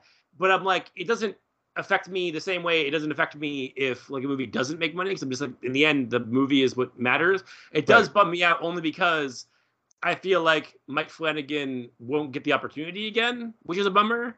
However, having said that, he's currently in a deal with Amazon, who will literally throw money at basically anything. Like I mean, I'm pretty sure The Rings of Power is the most expensive fucking show of all time. Yeah, it so is. It's like they're definitely very likely to do put a lot behind Dark Tower. So I definitely think that he will have the chance to like have to do something truly grand and epic. Because that's the main thing about Doctor Sleep is it is funny though, because I was actually meant to mention earlier, but I forgot. Sarah can attest to this because I was in the theater with her on opening day watching it, and when I saw The Shining when I was a kid, because I've talked about a lot how like, the movie that left that I remember leaving the first scar was Nightmare on Elm Street, but even before that, I don't know for sure because the timeline is wonky because I was a very small child, but I had actually forgot because I watched the movie so many times at this point that it doesn't really affect me. But when I was a kid and I saw The Shining, it fucked me up really, really bad. And I had forgotten until I was sitting in the theater watching Doctor Sleep, and they do that scene where they're going back to the Overlook and they play the orchestral version of the music. Mm-hmm. And literally a chill went up my spine. Like literally, I audibly was like, oh no. And Sarah was like, what? I was just like, I forgot how much that movie fucked me up until this exact second. Like I was just like, I suddenly feel this great sense of dread. And like that thing is like, so like to give all the credit in the world to Mike Flanagan, but I will also say I don't in any way want to impugn what Kubrick did with the original Shining, because I do think that is a great masterpiece of not just horror but cinema in general. Exactly. Yeah, so it's like I hope that it's clear in the course of this conversation that I have nothing bad to say about The Shining other than like very things of just like it definitely doesn't follow the book that I love as much, but I like it. I very much enjoy it separately. Like it's its own thing. They're two separate things that I very much enjoy both things. It's just Dr. Sleep is actually kind of the example of taking a book I don't like and managed to make a really good movie out of it. Whereas Kubrick took a book I did like and made an almost completely different movie out of it. Like, I don't think either Flanagan or Kubrick is bad or anything like that. Like, I think they both made great fucking films. And I do think, thinking about Dr. Sleep, I think is also interesting is that what Flanagan did with the budget and everything is something you don't get a lot in horror in general, is he made a epic horror film. Like, it's like what you don't often get. Like, something with that kind of scale you don't usually get. And I think that's actually a testament to it. And like how good it is that like I don't even know if you really realize it or think about it or like can verbalize it when you're watching it. But like I feel like that's why it stands out, is because he made something that you don't see a lot, and he did it really fucking well. And it's like I guess because he's already proven he can do it really well. Because I mean I think his Netflix series are also very epic in their scope. It's just a matter of because the way TV is now, you just kind of expect that. Whereas in horror cinema, like, because you could have like the same playing field for like a $15,000 movie that you have for like $15 million or $150 million movie, you don't really think about it. But I think that it's impressive that he was able to do this, which is why it bums me out that it wasn't super successful, because I feel like if he was to do more like this, the fact that we were robbed of it sucks. Like that bums me out. Yeah, but I think he's found his niche, you know what I'm saying, in television, because he's allowed to. I mean, saying when you're making a movie, saying you could only go so far in length and shit before they're like, yeah, this is too long and we can't show it enough times in a day and shit. You got to cut it down, you know what I'm saying? And you lose a lot, you know what I'm saying? And it's just like now we got to wait till the fucking extended cut, director's cut on Blu-ray comes out to get the full story. Whereas like, with something like Hill House, you know what I'm saying, Midnight Mass and shit, he's allowed to just go at his own pace and shit and tell a full-on complete story and shit. And I think that works. Grand story too. Yeah, and I think that works a lot better for him, you know what I'm saying, than him just being like, I mean, I'm a movie guy and shit, but I'm a Mike Flanagan guy and shit. So whatever he does and shit, I'm there. You know what I'm saying? So it's like, yeah, maybe because I never, this may come as a shock to some people and shit, but I haven't read many Stephen King books. So I had a weird thing because I told you about it, where like when I was doing my like podcast with Mills, which still exists, he's continued on Men in the Machine, but we did an episode because I'd watched it and I was like, I kind of want to read the book again, because I had read the book since I was a kid. and he was like, "Oh, what you could do is you could watch you watch the movie, then you could read the book, and then watch the miniseries. We could all compare and contrast." And I was like, "Yeah, it's a really cool idea." It was punishing to do, Rob. Like it was a lot. It was a lot to do, and I did it in like a week or two. It was like it's so yeah. But I did end up from there. I reread all of the classic King because I hadn't read any of it since I was a kid, and I read like a lot of the new stuff too. And like I finally just finished like doing a lot of it, like literally within the last year. I had been still keeping up with it, but like Doctor Sleep was not one of my favorites, whereas The Shining I had forgotten how much I liked it. So like I definitely think it's worth it to go through his stuff, but at the same time, they're not all winners. Is all I'm gonna say. No, I feel that. Damn, what the fuck was I gonna say? I had a great point, you know what I'm saying, that I want to leave it in. You haven't read a lot of King, is all you're gonna say. Yeah, I know. I haven't read a lot of King, you know what I'm saying? I watched a lot of his movies, but I haven't read a lot of his books. Which, you know what I'm saying, it is what it is and shit. But fuck, I really think he and Flanagan had similar sensibilities, so they're both very character oriented.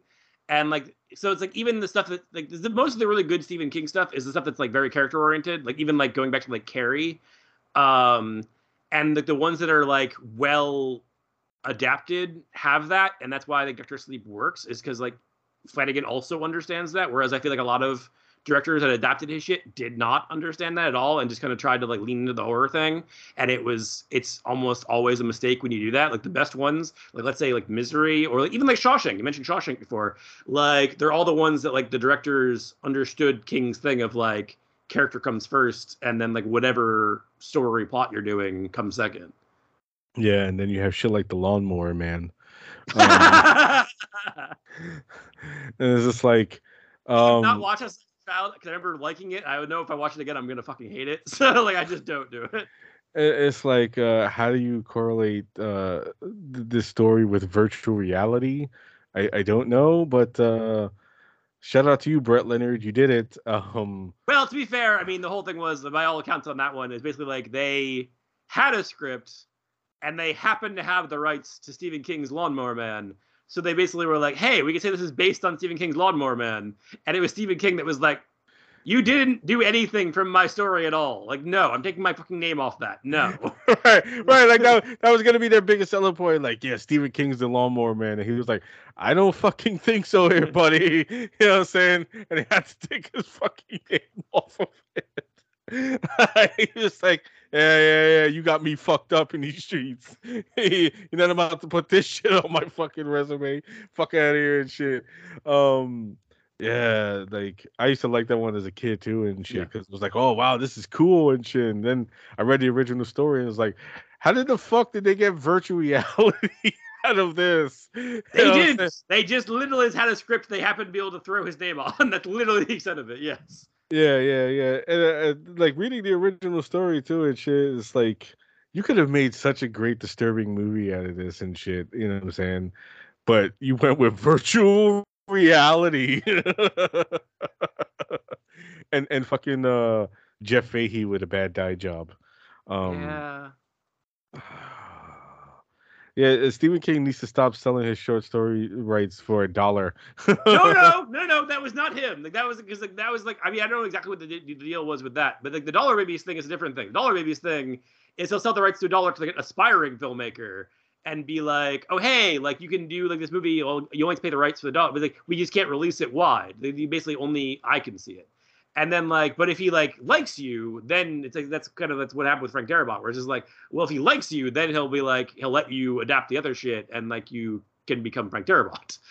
Right. I've been thinking about that one for a second. It's like I want to do that with the Lawnmower Man because it's like Lawnmower Man is a story his I actually like, and it's like it deserves a better fucking movie than the one we a lot got. of these short stories, like they're really good, and like they like the ones they did turn into movies. A lot of them are shit because they tried to like, again, it was the thing I was like talking about, where like they tried to like expand on the premise and didn't give a fuck about actually putting interesting characters into it. They just thought the horror was interesting and not the characters. And I was like, and that's where you fail. Like I was like, that's what. And then, but I was like, to be fair, it's why a lot of these are short stories. And like Stephen King didn't necessarily extend them. Like, 'cause some of them work. Like you can turn the body into Stand By Me. You can. That's entirely possible. Mm-hmm. But then you try to make the Lawnmower Man, and you end up with that, because how the fuck else? Like, there was not a full-length film in it, so you just did what you did, a movie with a guy that happened to have a lawnmower in it. Yeah, and then just jettison the lawnmower for virtual reality. there was that one scene. It was the 1990s. Yeah. People say, "Oh, CGI is gonna be the thing of the future. Let's jump on wrong. that." I mean, like, no, they were absolutely right and shit, but it's like, not in that case. yeah, it's like, how do you take the story of the Lawnmower Man? Like, hey, we want to turn this to a movie. Oh, how do we do that? I know something that'll work. Virtual reality. Oh my fucking god. Oh man. It's just like, and like, I remember I don't know why they haven't released it like Blu-ray and stuff, but I think maybe did Scream Factory do it? Because I know that when it was released on VHS, it was the director's cut, which was because the theatrical cut is only like 100 and something minutes, but the director's cut is 132 minutes. Oh, so it's like a half hour more of footage, and it's like, why do we need half an hour more of the Lawnmower Man? I don't think we do. I'm pretty confident we don't. We didn't need any minutes of the Lawnmower Man. I didn't like that movie as a kid and shit, but then I haven't watched it since. I remember liking it. I don't want to ruin it, but yeah. No, I did, and I'm just like, and I used to like this shit. Oh man, Stephen King is the work of Stephen King is a minefield, and especially with him himself and shit. Because you talk about directors misunderstanding his work, he himself and shit with Maximum Overdrive. He was on a lot of cocaine, Rob. He really liked cocaine at the time. Yeah, like, I think the best thing to come out of Maximum Overdrive is he realizes he needed to stop doing cocaine. I thought you were gonna say the Green Goblin truck, but yeah, that is better. Like, yeah, like he fucking made that movie and then saw it and was just like, damn, I need to get off the snow. I need to stop skiing these Alps and shit. This got me fucked up in these streets. Holy shit. I still like that movie though, but you know, for reasons other than it being actually good. For the record, I do not. We do not share this. This is the one thing we are apart on. I think that movie sucks. That's fair.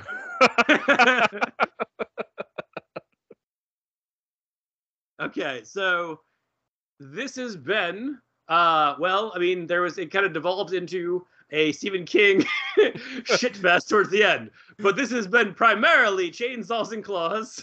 If you were listening to us on a podcast platform, presumably you know how to find us. If you were looking for us on other podcast platforms, we are there. We are probably I think we're on all of them, unless there's really obscure ones, but fuck them. We are on Instagram at Chainsaws Claws, Twitter Chainsaws Claws. We both exist on Twitter separately. So any place you want to find us, we are there. And I really hope you have a good time watching these films, because you fucking should watch Dr. Sleep. It's amazing.